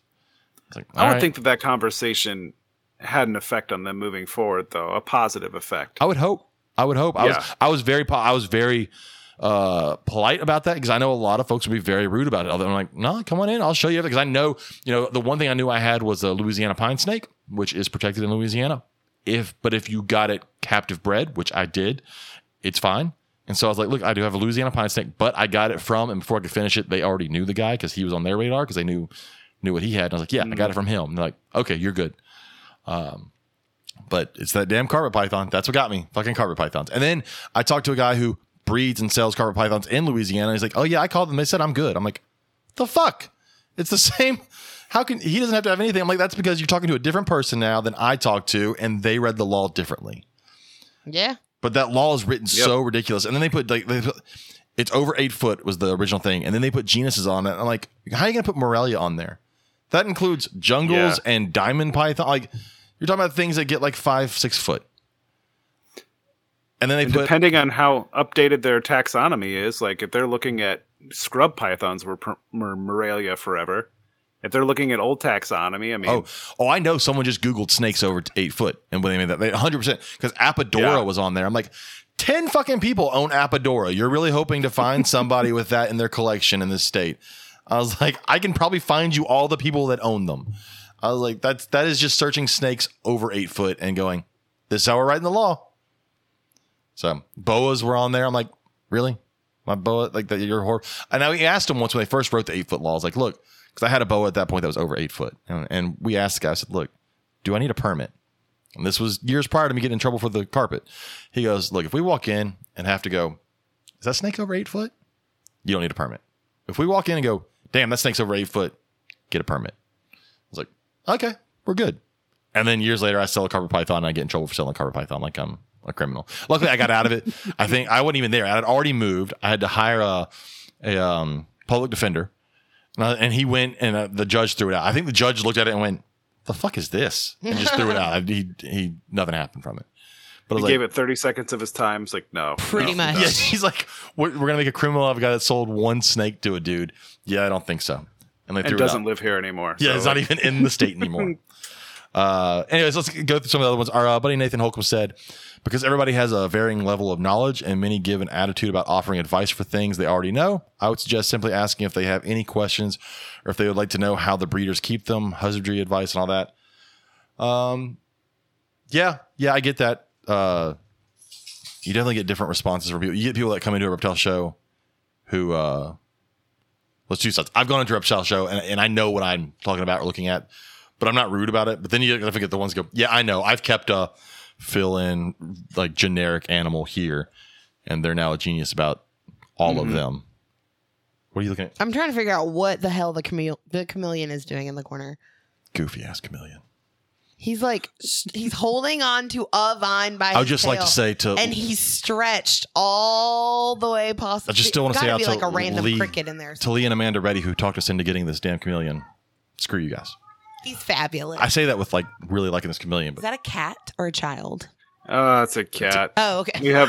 I have one cat. I'm married into it, and it is and he's waiting for it. It's got a UTI right now, so he's rough. isolated to a place where he's very close to the litter box. UTIs can sometimes make a cat make you very angry. Yes. So he's in there just while we clear this, but he gets a little angry sometimes, and as you just heard, he's not a fan that's an of annoyed being... cat meow. Yeah. Well, he's like, you're out there, let me out. Yeah, I'm like, well, stop pissing blood. Yeah. Sometimes it sounds like a small kid, so you never really know. Hopefully the kids should all be asleep right now. So Brandon Millichamp, who lives in Canada, he said our organization, the Alberta Reptile and Amphibian Society, hosts its own shows. We have online resources for vets in the province. We have 4x2 signs with basic care information. All vendor animals get vet checks at the show. We have care sheets on the floor. Our booth has people available to answer law questions and care help. And we try to provide as much information as possible. But people are idiots and can't read.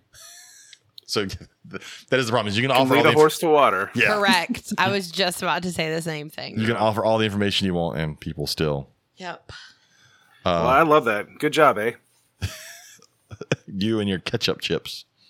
Yeah. What? You know they eat ketchup flavored chips up there. They sell them in the States. You know, we sell them here as like oh, look what the stupid thing that we're gonna sell for a month. They fucking eat them there. Like it's a regular thing. Oh, I thought they were a regular thing. Thing here.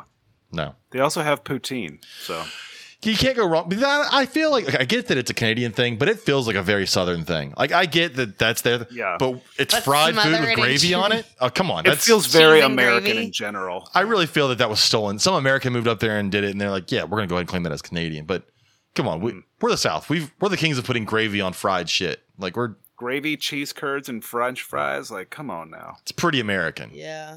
That's a hit right there. We'll let Canada pretend to have that because what else do they have? Maple syrup and mousse. That's all they got up there. So you can pretend to have poutine. That's true. Seems like a very American dish to me. Let's go through some of these other ones. Jason Creekmore said the information needed to get customers through the door. I think it's talking about what the show needs to do. I think it is the responsibility of the vendors to take care of the rest. Okay. Our buddy Lee Reddy, who I was just yelling at about this chameleon that I now own. As far as reptile promoters, I would say basic info as in date and time of the expo. Also, personally walk the tables and make sure customers are not being sold anything young or unhealthy. And that's a lot of, I read a lot of these comments. A lot of them were putting the, I don't say pressure, but the onus on the breeder, the seller to inform. That's not, and I get it. I don't think that is the show promoter's job. The show promoter's job is to make sure that the animals there are healthy so that sick animals aren't being sold to the general public. I do like the idea of a booth there with some of the regulations and laws. I kind of like that idea. And that could be something I think promoters could do. I mean, especially people that promote in a show that they do regularly in an area. You make sign one time and then just use it again and again. I liked that.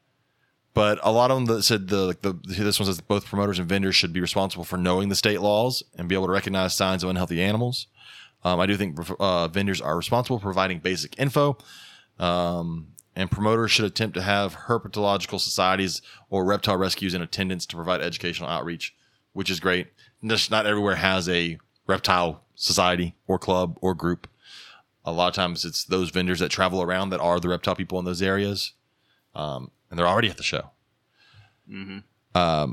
But most of it was, the promoter's job is to promote the show. The vendors should be offering the information. The problem is I've seen, and I know friends who've seen vendors who, there was one not that long ago, the vendor sold like newly hatched corn snakes that hadn't eaten and said, yeah, just go ahead and try and feed it a live pinky and you'll be fine. That's not at all how that works. And it was a baby corn snake. Had never taken a meal yet. Also told someone, he overheard this person tell someone when selling a sulcata, they don't need UV light. What? Like, you mean the animal that probably needs it like the most because they look horrible? Like, there's tons of pictures that show what happen when you don't do it. Okay. But the problem is there's those people at every show, no matter what level show you're at, good, bad shows, you have those people that are there making a sale.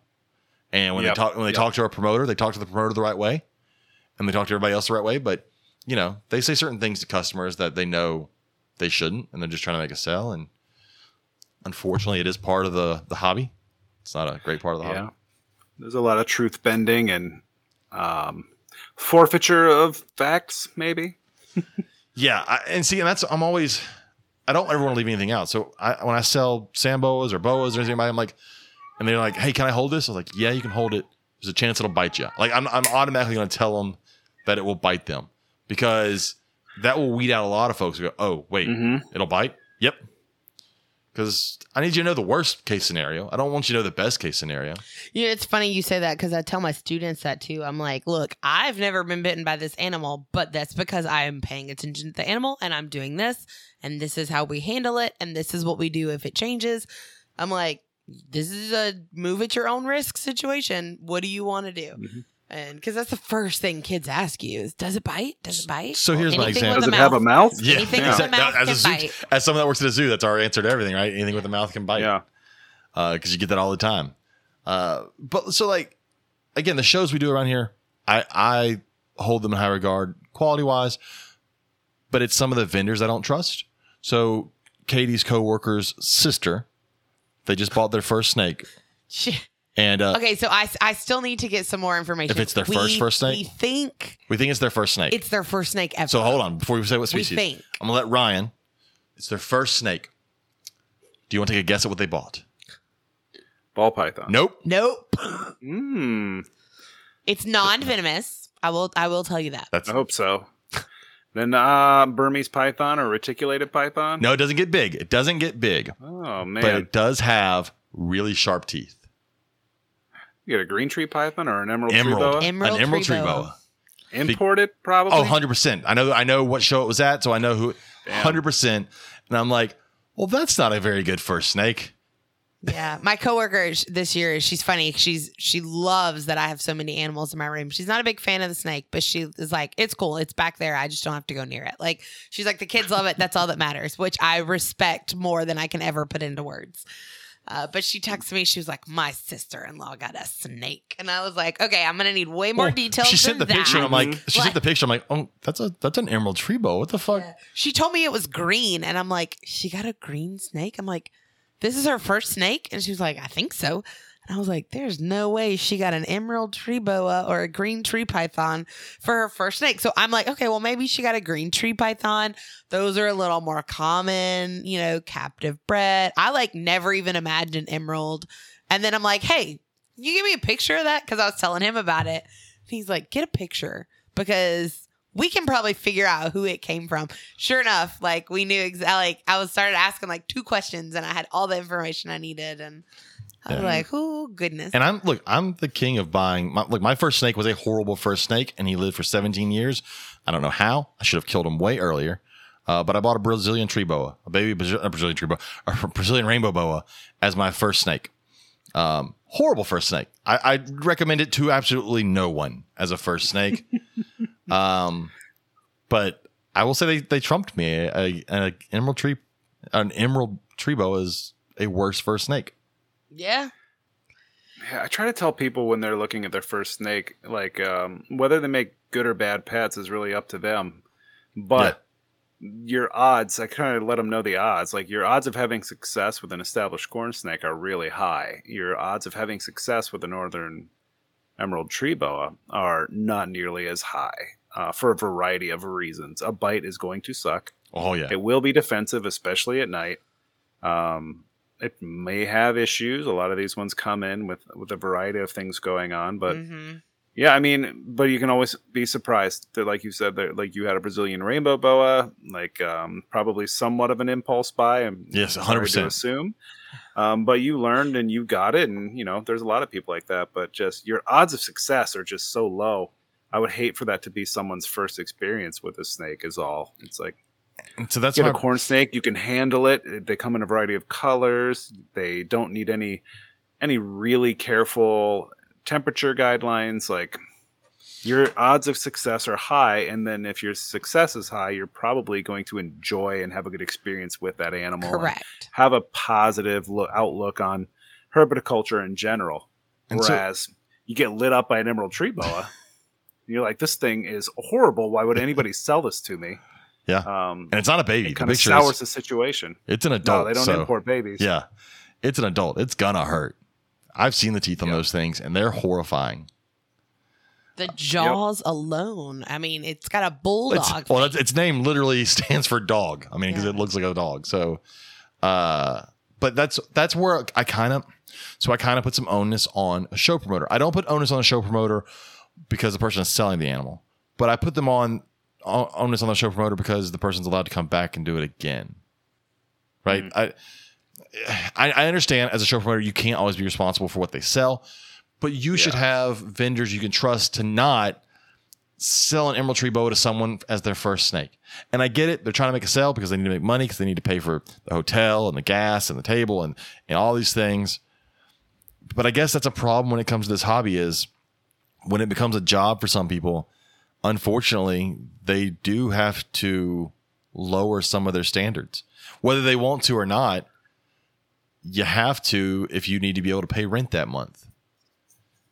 And that's where it comes down to that. Well, and that's where it becomes a problem when you're dealing with live animals is when you have to do that. As a hobbyist, I can go to a show. If I go to a show and don't make anything, I've already accounted for not making anything at that show. If I don't sell anything, I'm good. I didn't sell anything. I accounted for not selling it. But little devil's advocate here, though. At the other side, you don't know what like your friend in this case, you don't know what the buyer is saying. Yes. You don't know what information they're providing, and that plays a big role too. I'm a little I'll ask a few questions. A lot of times you can tell as a vendor, yeah. as someone selling, you can tell within a few message exchanges, like get a good idea if this person understands what they're getting into or not. And I'm not usually too worried about it because carpet pythons and rat snakes are typically very hardy. Yeah. I'm necessarily worrying about it. Usually I have to tell them, don't worry, it's not going to get 7 or 8 feet. It can if you want to go crazy with feeding, but odds are you'll have a 4 or 5 foot snake. But yeah, there's onus everywhere. And the one thing I'm kind of ambivalent towards that question I posed. Like, I think there's cases for and against. There's liability reasons for and against for show promoters, and there's a lot more to think about. 'Cause I'm not a show promoter, but I know how involved it can be. But I do our local show, the Sin City show. They do a really good job of weeding out bad vendors, and I really am impressed to see that. There's a very well-known vendor who would come there and sell the sickest, freshly imported stuff over and over and over again, and then it just hit a point they got rid of them. So the person's not allowed to vend there, which is excellent, and that's what we need to be. That's what you need to be doing. Yeah, I get tired of seeing people sold animals that are not setting that person up for success, and it happens a lot. Mm-hmm. Yeah, it does. There's a lot. I mean, the nasty truth of a lot of herpetocultures, there's a lot more animals that die every year. I'd love to understand the statistic of how many animals actually just die on a yearly basis as people are learning which ones they are. It would be sad to look at, but I mean, I'm one of those people. I have definitely, lost a bunch of animals through my learning. Oh yeah. And through making mistakes, but it happens. It's a sad truth, but I don't know how you combat that. It's who do you put the onus on and that's why herp societies probably need to do a little better job. And we have awesome folks that man the table for the Greater Cincinnati Herp Society, and they're full of great information. We have fact sheets and stuff, and but yeah, there's always more you can do. But all you can do is give information, and then people will make their own decisions and do what they want. So correct. And I'm not going to really rally against that. It's just you do your best. You say, here's the facts. If you still want to go through with it, I mean, that's fine. If you don't want to do it, that's fine too. I mean, I'm only invested in giving you the information a lot of times, and what you choose to do with it, hopefully I've helped you one way or the other. When I don't know. It's just so tricky because we deal with live animals, and it's different than someone selling goods, right? Mm-hmm. And you talk about how many animals die. How many people have seen an adult bearded dragon? It's such a common animal, and how many people that have bought an adult bearded dragon or bought a baby bearded dragon got it to adulthood, or how many people we talk about sulcatas, right? Healthfully, or retics. Look at how many retics are sold nowadays. Where are all the adult retics at? Because I don't see them. You'd think people would be posting these adult retics online, but you don't see a lot of them. You don't see a lot of adult sulcatas. There should be, because a lot of them are sold, but you don't see a ton of adult sulcatas. How old are ours now? Born in 2007. Oh, okay. Or, well, I don't know when Notch was born, but the big one I think was around 2007. Oh, nobody knows how old Notch is because he was found wandering around next to a road. So yeah, and they brought him to the zoo, and our director was like, "Here, take him home to your crew." And he's named Notch because he's got this giant notch into his side from just malnutrition. Oh, it almost looks like they had him tied on a leash. And that's that's almost what it looks like. Because it's a little notch. Yeah. But it's only on one side. So it's only on, it's but I've seen some that were not tied that did not get UV and did not get proper nutrition. And they get that stuff too. Really? With shells kink in. And he's a cool tortoise though. He does not let it slow him down. Don't feel bad for him. No, he's goofy. That's no problem. I don't feel bad. I just said, "Oh." I'm only ever given males. And I'm just like, all right, guys, you just have to fight each other because I don't know what to tell you. That's another thing is people are I want a lot of tortoises. No, you don't. Have you ever seen 2 male sulcatas go at it? It is not. Everybody sees those videos online of the tortoise flipped over and the other one coming over and hitting it until it flips back over. His friend helped him out. I was like, no, that asshole flipped him over. Yeah. That's the reason he's spinning around on his back. I will never forget though the day that Notch finally got the one up on the bigger male at our house. He flipped him. And he flipped the bigger male. And you would have thought he was ruling the roost. He was walking around with his head high that day. It was the first fight he's ever won. I was like, oh, God.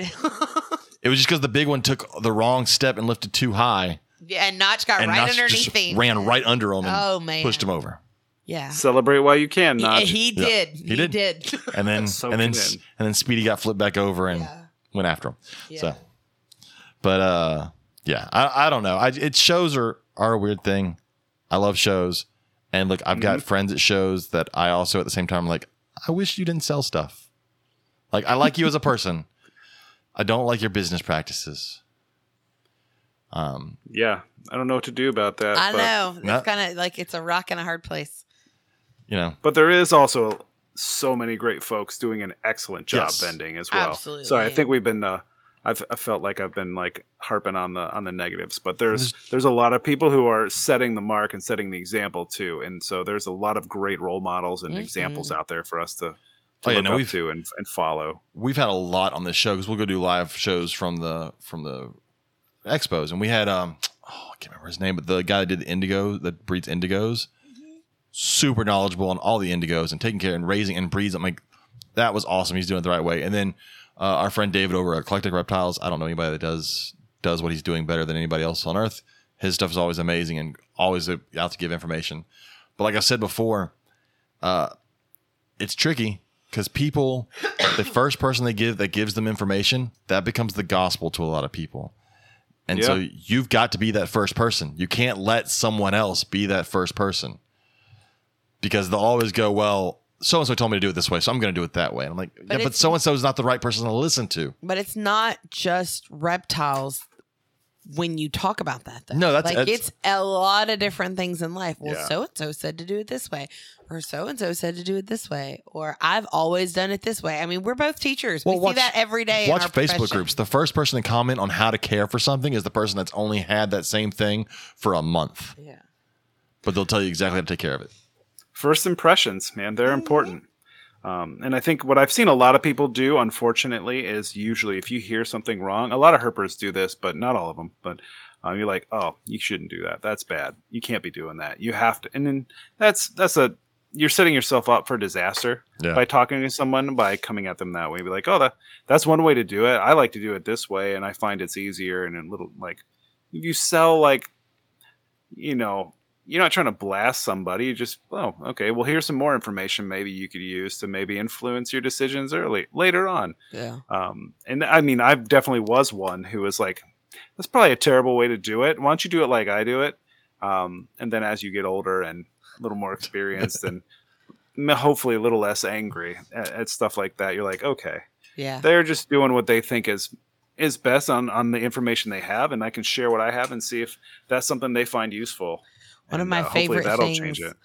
One of my favorite things that I was told one time in a workshop, and it was a quilting class. Like it had nothing to do with animals. It had nothing to do with teaching, but we had put something together and the instructor goes, I really like that you did this way. If that works for you, great. Something that may work easier for you would be this. And it was just like the whole way she phrased, because it was a correction. Let's just be real. It was a correction. I had done it wrong, but she didn't phrase it like, oh, you're wrong. It was, that worked for you. If you're comfortable, go for it. This might be easier for you. And that's people don't know how to talk to each other nowadays. That's the big issue. Well, we talk in definites. Like it's definitely got to be this way, but in reptile keeping, there's a ton of ways to keep certain animals right. Like completely naturalistic environment, cage with all this stuff is one way. Also, in some animals, a simplistic cage, it's easy to clean and easy to take care of, is also another way that it can be done. Neither way is technically wrong. But we have a tendency that if someone keeps something one way, it becomes, this is the only way you can do it. Yeah, so the Reddies in the chat said, according to Facebook chameleon groups, that they're the worst ones. Oh, they are so bad. You're not allowed to offer any other possible way to keep a chameleon other than the way they say you got to keep it, and they will attack you, and it is I got You blocked. got kicked out of several groups On day within one. like less than 24 hours. Posting a joining picture. Them. I just posted a And picture. all he did was post a picture. And they were like booted. It was ridiculous. Huh. I had like a 2-month ban where I could see stuff, but I couldn't say anything because I posted a picture with my chameleon cage that has fake plants in it. Our 4 foot. I'd probably by leave that 2 group, to foot be honest. cage. Yeah. Well, and so I'm in like 3 chameleon groups, and they were all, the problem is they're all like moderated by the same people. They're in you all can- these groups. You can see the cage on the screen. It's Oh, yeah. freaking huge. Back Like there. Yeah. He seems horrible. Like, he is cruising tonight he's though. so upset. But yeah, but again, there's positive. You've got to be the positive person. And I said before, our reptile hobby, a lot of people in our hobby are very withdrawn. They're not huge people. And so talking to the public sometimes is hard. But if you have a passion for an animal and you're taking care of them and you've kept them for a long time, you've got to find a way to talk to people. And you know, the Reddies who are in the chat are amazing at it. They'll talk you into I mean, they'll talk you into a chameleon. It's a beautiful thing. because I've done it. But I won. But they talked me into getting it after years of going, I'll never do it because they'll die. And then they gave me the right information. And we haven't killed it yet. So we're doing pretty good. Jim and I have the same birthday. That's why we got him. We share a birthday. I still think they lied to you. I don't care. I think they lied to you to make a sale. I have a His birthday's like birth March certificate. 3rd. It's nowhere near I have June. a hatch date certificate that says we share a birthday. Nah, That's all that They matters. just lied to you. I don't care. It's only a lie if you choose not to believe it. That's right.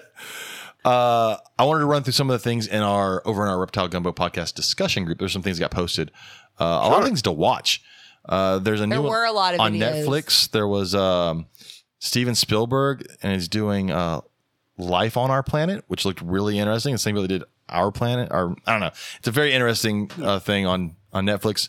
Another one coming out is the one you saw. It's the new Adam Sandler movie. I think it was Tracy that tagged you in it, maybe. It's Class Pets. And it's all about them from and they even talk about how the 5th graders are coming in. And I'm like, oh my God, this is so true. This is 100% how my animals feel in my classroom. But I mean, it's horrible. They cohab this cartoon lizard with this turtle. Oh, yeah. Oh my God. These cartoon animals are going to die. But yeah, Adam Sandler plays a cartoon iguana.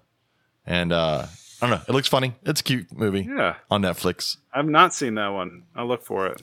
Well, it doesn't actually come out. Sorry, I have a 4th graders or Jeremy. It comes out in November, I think. Maybe. It's not out yet. November 21st. Yeah, because it comes out Thanksgiving break. Oh, okay. So. Yeah, I haven't even seen any previews for that one yet. And then let's see. Travis Wyman posted some cool stuff. Some things. Long-nosed horned frog. That is too long of a name. Long-nosed horned frog. Long nose. He's talking about mega freeze. It's. I'm gonna look it up. Pelobatrachus nasudus. Yeah, absolutely not. Yep, I got nothing. Also, blunt head slug snake. What is up with these? Those are cool. They suck slugs out of their. It's weird. Its species name is shell. boa. It's not the genus, but the species name is boa. That's an odd one. But there was some cool stuff there. Pelobatrachus. Yeah. Sorry, I'm still back there. They changed the genus. Used to be megafreeze. That is Now it's Pelobatrachus. That's That's one that I'd love to see folks spend some time with, because that's a species that was imported a lot and it's just not reproduced much. Those are the species I find more interesting. That's how I got into hingeback tortoises and canixies. Hingeback tortoises are really cool. Yeah, I tend to like them. I'm pretty invested in the Holmes hingeback tortoises. Is this long-nosed horned frog? That's not the same thing as a Borneo horned frog, is it? Bornean eared frog? Or are you thinking of Solomon Island? Maybe that's what I'm thinking. Bornean eared frogs, and then there's Solomon Island leaf frogs. Maybe I'm thinking of the Borneo eared frog. If you look up the Solomon Island leaf frogs, they're very similar but different. Those I think are cool. That might be what you're thinking of. Those are cool because their life stage is terrestrial. They lay their eggs on land, and then they hatch. They go through their whole metamorphosis and then hatch out of the egg as a frog. That's pretty neat. Yeah, they're pretty wicked. They're cool. Those are the Solomon Island ones. I don't know anything about the megafreeze or the whatever they are, Pelobatrachus. I'm gonna pull up this so people can fuss at me later. But I'll go ahead and share the screen so I can show some of the stuff. This is just a cool one as far as iguanas go, because they're iguanas. Just some cool photography that Nathan Holcomb posted. Our buddy Max is over in Komodo, So Max posted a video or a picture of him taking a picture of a Komodo. Still didn't get eaten, James. He hasn't gotten eaten yet. That makes me sad. I was supposed to go to Komodo and help with the Komodo survival program through work for 2 weeks doing captures and studies there. I was supposed to go over there at the end of February in 2020. Oh man, that sucks. The worst. All you have to say is that date and everybody's like, oh, fuck. That's rough. Yeah. Yeah, I was ready to go until they shut it down. They're like, no, we're not doing it anymore. Our son of a bitch. Our buddy Max has let us down multiple times. He didn't get... No. You it's rephrase us. that. It's all of us. It is not us. Let all of us down. You. He was supposed to get eaten by a grizzly bear and went to Alaska. Didn't get eaten by the grizzly bear. No, but he got some amazing shots of him. He went and took pictures of whales. I was hoping to get eaten by a whale. That didn't happen. Oh, those were also great pictures. He's now went to Komodo, got pictures of dragons. Didn't get eaten by a dragon. Mm-hmm. Just really getting let down. Like, just get eaten by something, Max. Get eaten by something. No. It'll make him famous. That one guy got eaten by grizzly bears and he became famous. I love how you just skipped through the brain worm. There's a brain worm. It's weird. Creeped me out. I'm going to skip right past it. I Travis read the Wyman posted article brain and worm. it grossed me out. I'm getting past it. It's really creepy. This video was weird as hell. I had to watch it like 3 times because I didn't understand what I was watching. I didn't watch the rest of the video of all the other animals because I didn't care. It was just this snake flipping over and over again, and because of its ringed pattern, it's like it's trying to make you dizzy. Some of this other stuff was pretty cool. I did watch part of it. Is that a Gennard? Yeah, so it's just all wicked little animals. It's like a sea robin or something. That's a flying Gennard. It's a really fun word. These 2 ospreys fighting, or one just stole a duck or something from it. It took it from the other one. Like this. Fuck that. That is somewhat stupid. This moose just like hangs out in the woman's car with her. That's stupid people that deserve to get hurt. That's a moose. Yeah. That's not a... People that let monkeys get on them are fucking crazy. This scares me also. Yeah. Primates frighten me. Monkeys scare the crap out of me. As someone that has worked around around primates, in a zoo, God, you understand. And I don't care how big or small they are. The small ones, in my opinion, are scarier. Please tell me it pooped on her. I hope it pooped on her. I just don't get it. I don't... Yeah. Oh, screw that. Oh, yeah. This guy That's an orangutan with a baby. With a baby, and it just came in their house. So a lot of this stuff is not happening in the United States. Well, no. Obviously. No. The stupid ones where people go, like the moose most likely did. That's definitely... That thing's just taking a bath in there. Just went into their bathroom and was like, I'm going to go ahead and clean up in here. Yeah, it's...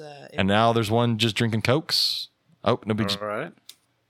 Okay, so this is an orangutan that's used to being around people. This is not something that just wandered out of the jungle. The next video... This thing opened a bottle and is drinking a bottle of Sprite. Yeah, this guy, you can kind of see it in the video. It's small on our screen. I'm going, that's Australia. Yeah, he's there like, a red-bellied black don't snake. move. It's just going to move past you. And it does. The snake literally just moves past Seen tons of these videos where the octopus just squeezes out of a little tiny hole on a boat because it's a bycatch product from netting. Yeah. And they're like... That would creep me out. They're trying to figure out a way to like get it off the boat. And it won't go like, bless them. Like they really are trying to help it out here. And just plops into the ocean. Number 9. GPO. The next video is my favorite, though. It's a little baby sea turtle. But watch, because this part's really sad. Does it get eaten by a fish? Oh, it does. Nope, it's better. No. I was like, oh. That's why they have so many. Life. Yes. That's life. Yeah. I want to see manta rays jumping out of the water. Like, I'd love to see that in this person. one was pretty funny, too. It's a guy in, like, a hunting thing. That's a bobcat. Screw that. Bobcats don't scare me as much as like if a cougar walked up on me, but still, I've been around bobcats that I'm not happy that, they're not fun cats to be around. Yeah. Certain parts of the year. I'm like, no. See, at least this person's smart. They're upstairs in their house with the bear in the yard. Yeah, no, there are tons of videos. Like, just comes in. This is probably in Texas because it's so freaking hot. And the bear is like, I'm just going to cool off in your swimming pool. Like, no big deal. And that's what the bear does. Like, it just chills on the steps. Yeah, it looks like a black bear. And it's just hanging out. The people are upstairs in their house looking through the window. Like, what is happening? See, where are these guys out there? There's another black bear. Yeah, they got back in their car, though. So yeah, as someone who's driven through a park that has black bears and we saw them, I did not have the urge to get out of my car and walk towards it. No. It's not Yogi. It's just not. But I do See, there's another. They letting monkeys climb on them. No. That kid's freaking out too. That is the right. So Why is he doing that? Yeah, I don't understand. Like, why are you letting wild animals? Oh, screw that. Zebras are scary. Everybody thinks a zebra is like a horse, but it is not. They are not domesticated, and they are strong. That thing just walked If right they were up. like horses, people would be riding zebras, and you don't see people riding zebras. No, they can grab a person and just throw them. What the hell's they coming up on? Bigfoot? What is that? It's a moose. Oh, hell no. Yeah. That's an animal that scares me. Yeah. Moose scare the crap out of me. They're massive. I think people underestimate how big they are. Yeah. Is that a whale shark? Any mammal that's bigger than me Yeah. is Right. freaky. That's a whale shark. I'm not afraid of a whale shark. Those are that one's and that's literally just like, I think maybe they were like underwater diving or something. And So my first experience with the zoo I ended up working at, I went to go visit before I started there. And I had interned at a zoo that had monkeys, and the rule was don't get near the spider monkeys. They're on an island. Don't go out there. They'll mess with you. I get to the zoo. One of the keepers is leaving for the day, going home. She's the one that always takes care to of the the baby. zoo in Louisiana. Yeah. She always takes the baby primates home. That if we have baby primates, she had 3 young spider monkeys. I go and we're talking. They're on and- leashes. Nope, they weren't. Oh, they weren't? Nope. And then one jumps up on my shoulder, and I just freeze. And they're like, "It's okay." And I'm like, "No, nope, no, it's not. I'm gonna need the spider monkey off of me, because all I can imagine the spider monkey's gonna bite me. It's gonna grab me. I need it gone. It's cute and adorable until I would it's go not. eat lunch with them on my lunch break because I didn't have anybody else to eat with in the education department. Yeah, no. Spider monkeys scare me. When I was at the Bronx, they had langurs. If you're familiar with langurs. Yes. Langurs carry a strain of herpes that is lethal to humans. Oh, fun. Yeah, so Whoa. ever since that, I was like, I'm just going to stay away. Primates are really cool critters that I like to see Yes. as a visitor Yes. in the zoos. Yes. But I've never had a passion to work with them. No, ever. never. Especially, they don't all carry that, but that's enough. All I need is keep you one. away. Just one. One will ruin it for you. Well, it's like that tick that makes it so you can't eat pork or meat. Can't eat meat. or meat or something. Yeah. Like if you get bit by the tick or something. Yeah. What would I do with my life? Well, no, but because now that we know Dr. Ben Morrell, he can tell us where to go to get the pork that you can't eat. Oh, that's he was right. on that That's project. Right. He was on that project. I remember that. Where they podcast. made pigs you can't eat. Yep. So, I mean, I'm sure they're expensive, but you can still eat bacon. There you go. So life's not over. I need to go listen to this video. I'm not going to play it now. We but can't really play it It's here. a barking gecko. And it's pretty funny. He's a cute little lizard. Our friend April used to have barking geckos. The next one. Okay, this is the one I posted. This is the one where I would... James would probably be in jail. Let's just be real. I'm not going to lie.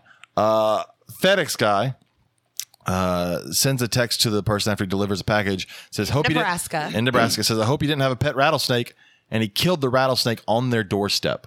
Now, look, the person posting this probably was happy about it because the general public would be. If I had video footage on my doorbell camera of someone coming up and killing a snake on my doorstep, I would lose my ever-loving shit on them and everything about them. I saw this and it made me sick. And of course, you go through and read the responses. He's a hero and everybody loves him because people suck. It's a good opportunity. That's what we call a coachable moment. Oh, You know, I'd just let them know. Good intentions, just ignorance kind of shows through, and that's what most folks are. I think we're sometimes isolated and into our world. Internally, I would be raging, but I would say, "Hey, where you at? Let me talk to you." And that's about the best you can do. Like, and if maybe you feel threatened, there's people you can call. There's no reason to kill an animal. And maybe with I time, appreciate the intention, but if I had time to get home, breathe, slow down. yeah. But in the moment, had I seen that, I don't know if I could have collected myself. It's tough. So yeah, that's what we had on our page for the week. So, but we're getting close. Almost time to go. Mm-hmm. I mean, you haven't been here the whole time, Katie, but Been here a lot. Thank you very much. And I was being a very responsible parent. I wanted to talk more about Ryan's turtles, and we didn't get to all of his turtles. Somebody needed to be responsible. Well, then it sounds like Ryan may have to come back for another episode. I'm all for that because we never have anybody to talk turtles. Mm-hmm. And so I never get to talk about turtles or find out more stuff about turtles. We did spend a lot of time talking about zoo stuff. I know, because I always like talking to other zookeepers. It's good. But It's good that to is- talk about other zoo stuff. Because other zookeepers understand. if I want to come back on sometime, you guys want to talk turtles, that's always cool. There you Also, there is a pretty good podcast out there where Yes. you can learn a lot about turtles. Yes. And it's called Let's Talk Turtles Podcast.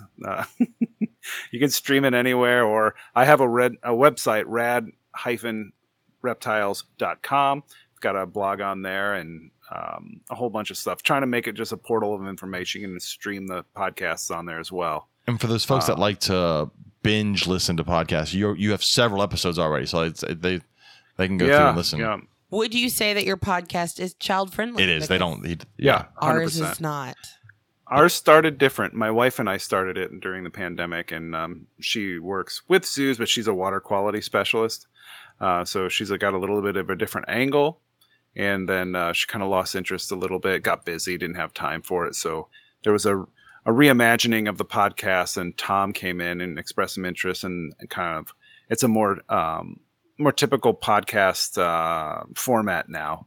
But it's really picked up. It's a different direction, but we've had some really great guests on it. We're really, we publish every 2 weeks. So we've got some in the can that are coming out. And the one that came out today is we had Chad Brown from Ship Your Reptiles. Oh, yeah. And he answered a lot of great questions. Just sometimes I think we get, as reptile folk, we forget some of the basics. So Chad did a great job of going over like, what even is Ship Your Reptiles? What is a third-party shipper? Like, how does that even work? And a lot of the basics behind that to make people feel comfortable with shipping phase packs, things like that. Yeah. So I think he did an excellent job sharing a lot of really pertinent information for both like people who have never shipped anything or used one of these companies, as well as folks who are seasoned in that regard. So it was a really cool. I couldn't thank Chad enough for coming on. And I think it's a great episode. I'm biased, but I think it's a great episode. That's awesome. Yeah, we tricked our friend Debbie from Reptiles to You into being on an episode once at a show, because I knew we wouldn't be able to get her over the internet because that's too much technology. She wasn't going to do that, but we trapped her at a show and had her talk. But I shipped out a snake a few weeks ago for the first time in a couple of years now, and of course nervous the entire damn time. Like I'm just always so nervous shipping out a snake. A lot of my students in my zoology club are always looking for good podcasts to listen to. Well, that's a good one. Obviously, ours is not ever getting there's- brought up in no. conversation. I No, can't. this one's good. There's a shit every now and then. I can't help That's it. okay. I feel like that's okay. I have to edit myself all day long around kids. So like when I'm here, I'm like, nope, I got to get it out of my system or else it just builds up. Yeah, It I feel you happens. there.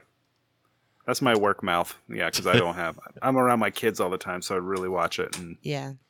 You know, our kid learns cussing from someone else, Yeah, it's a problem. not me. It's actually not. That's the really sad part. Like, It's not me.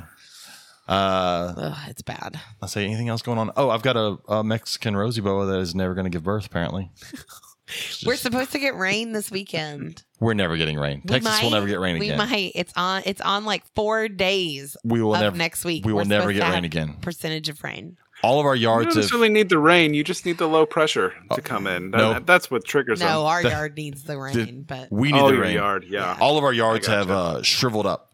You can see they've all pulled away from sidewalks, yeah, and there's giant cracks in them now. it's bad. It's looking rough out there. Yeah. My backyard is entirely clay. Oh, So jeez. it looks like a barren landscape. We're experiencing drought conditions too. It sucks, doesn't it? Gosh. Yeah, it's awful. It's awful. But your drought conditions aren't 110 degrees, right? No, not really. A couple weeks ago, last week, the whole week, our real fields were in like the 110s, 115s, Yeah. and our temperatures were like 98, 100. But no, they weren't actually 110. Sunday it was 110. Yeah, the heat index I think got up to like 118 at one point. Yeah, no thanks. In case anybody's wondering, that's too hot. In case guys. Yeah. Also on Sunday was our daughter's outdoor rock concert. It was so bad. Oh wow. The rock concert was not. The rock concert itself was wonderful. They sounded great, and she did a beautiful job on her. We bass luckily guitar. our time was at 6 p.m. and not 2 p.m. But still, So rough. Mm-hmm. Yeah. The things we do for kids. Exactly. Jesus Christ, kids suck. Exactly. All right. Anyways, so if you want to get a hold of you, we know that there's the Let's Talk Turtles, but also they can get a hold of you through your website. You have a website. No one else has websites I do. anymore, but You've got one? I don't know why. I love it. So I update it pretty regular. The new job in summer, my blog has gotten a little, over. It's a little past due, but I had a blog post explaining that, so that's okay. But yeah, you can go info@rad-reptiles.com or message me on Facebook, either personally or through Rad Reptiles is fine. If you have a reason you want to get a hold of me, feel free to reach out. Then also, Awesome. the Reddies reminded me, if you want to hear about uncommon chameleon species, tune in this Friday.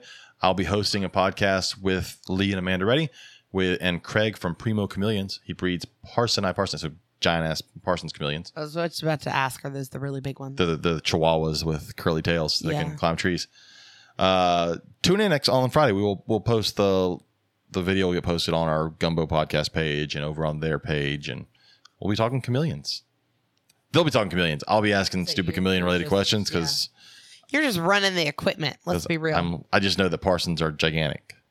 That's what I bring to the table for that conversation. So I guess I'm hauling our kid to all of her obligations on Friday. Yep, I'll be here talking about gigantic chameleons. So, again, if you want to, you weren't here for the cage and rack thing, so No, if you want to reach out to Robert, lsreptileracks.com. Yeah, for cages, racks, acrylic stuff, signs, stuff you carve in with a laser some or rodents. CNC. Don't forget. If you need rodents near in the Texas area, check out Little Shop of Horrors. VivTech products. Got to get you some UVB bulbs from VivTech. Use code GUMBO22. Save 15%. They're amazing people over there. I think that's it. I don't think I have anything else. I can go check out my snake that I'm pretty sure didn't have babies. Oh, I have rats in the garage that I need to feed out. Okay. But it's only mediums. It's just medium rats because I forgot to pull them the other night. Okay. I've realized I know this is recorded, so I probably shouldn't say it. I may have too many snakes. We have it on record, people. Oh, with that said, I'm not getting it on record. No, with that said, I'm not getting rid of anything. Oh, I know you're not.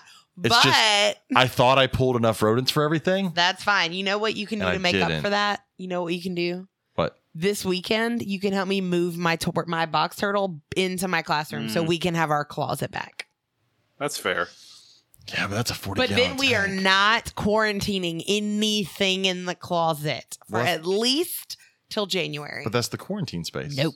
Not till January. I still have snakes in there being quarantined right now. But they're little. They don't count. Yeah, if you want to get a hold of us, it's Reptile Gumbo Podcast on Instagram, Facebook, at gmail.com. See us at the next show. Conroe. We'll be at Conroe in 2 weeks. Come see us. Robert, myself, Katie will all be there. You will. We'll be recording some stuff there, so come by, say hi if you come to the Conroe show. Yeah. We'll be back next week with somebody. I don't have anybody yet, but we'll be back next week with somebody. Ryan, stick around for a minute. Yep, Ryan, stick around just 1 second. Good night to everybody else. Goodbye.